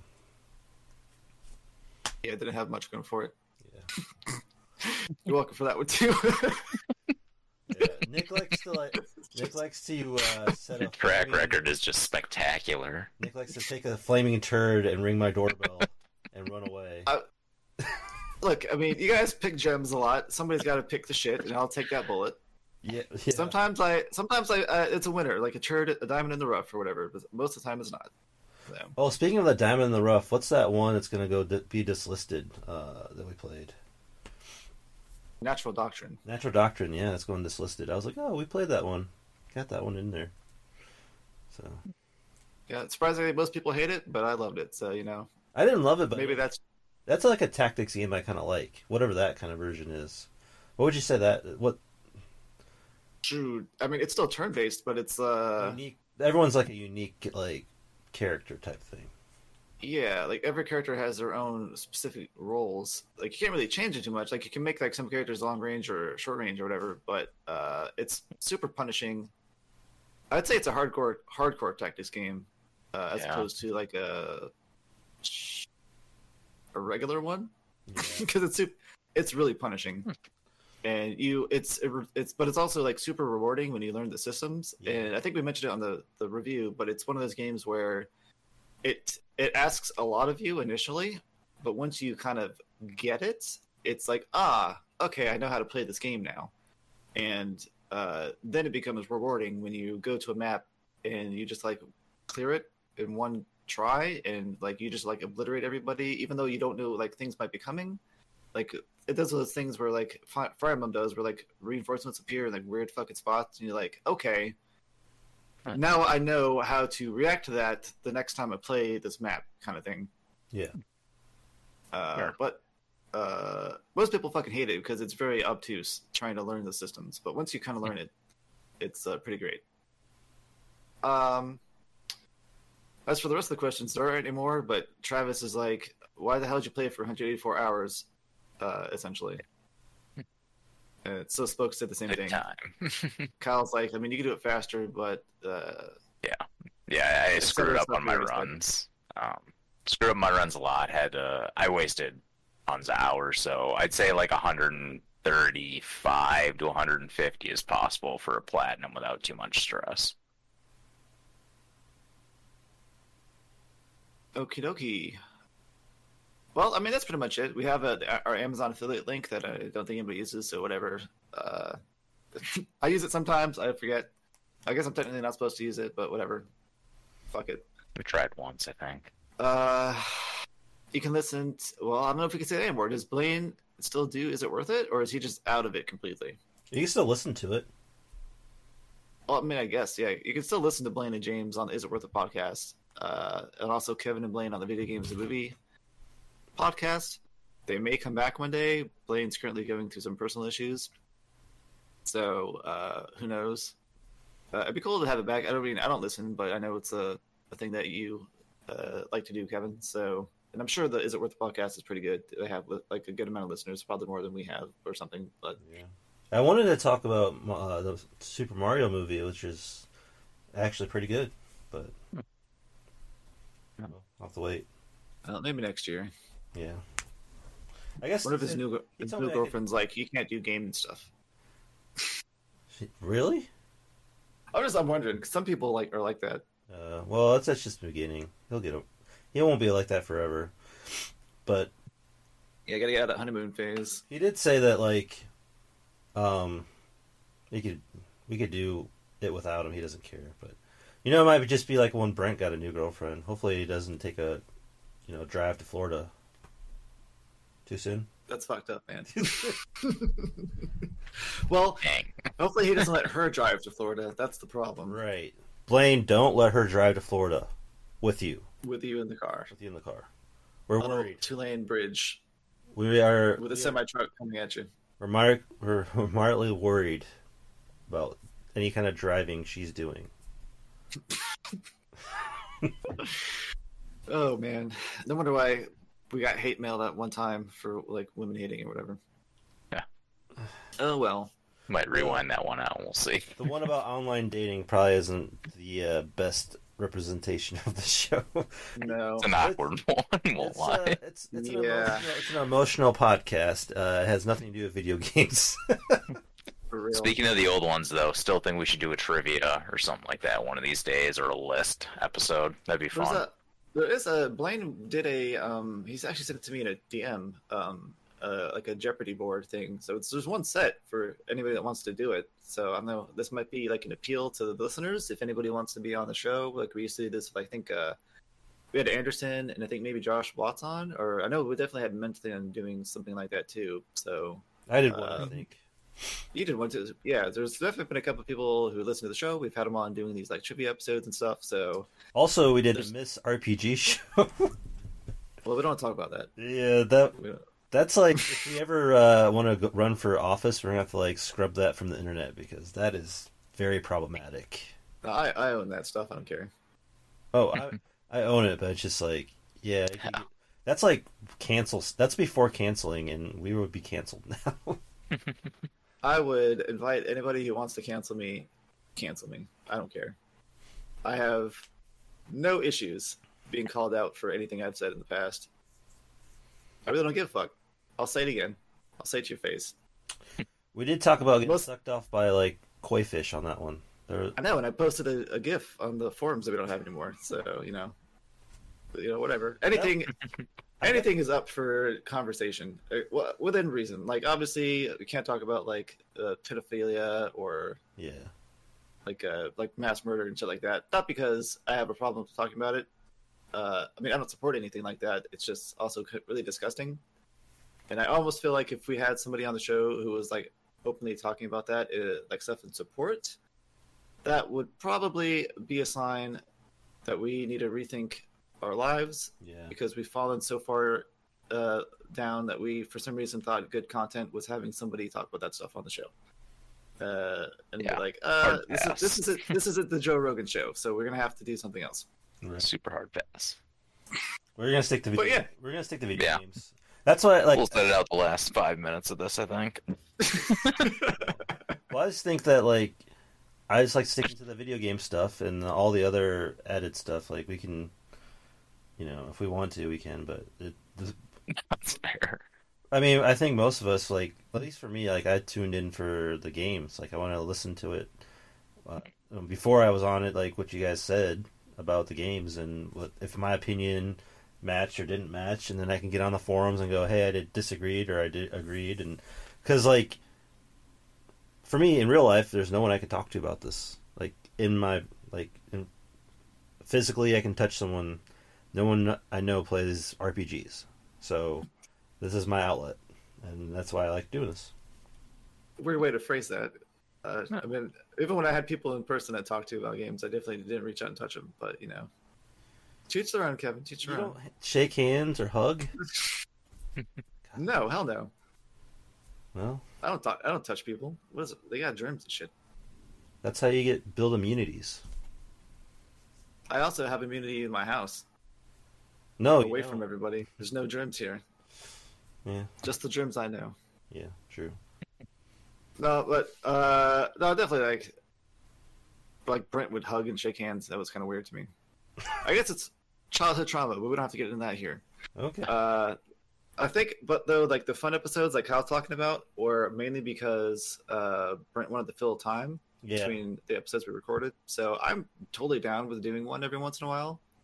If everybody else is up to it. If you're not into it, Kevin, we don't have to include you. Well, I guess we technically have to because you do all the recording, but The problem you don't have to be involved, I guess, if you want to be. The problem Leave your stuff. We'll figure it out. The hardest part is just all of us getting together at the same time because, like, just getting like Thursday nights is the best time to do it, and I can do that like once every other week or every third week or something like that. So, Well, in the wintertime it's different because in the wintertime it's different. On the wintertime it's a little easier because on the weekends I'm home, but in the summer I'm at the lake, and there's no internet down there, and yeah, it's in a trailer and there's no way to record, so that's the problem. Well, I'll have a little bit more open availability after August starts because I'll finish my classes, so I won't have Thursday classes anymore, so that won't interfere with stuff too much. So that'll open that back up. Cool. But Probably wrap this one up though, huh? yeah, as I say, if you guys are still listening, thanks for fucking sticking around through all this random bullshit at the end. And until next time, bye everybody. Bye everyone. Bye now.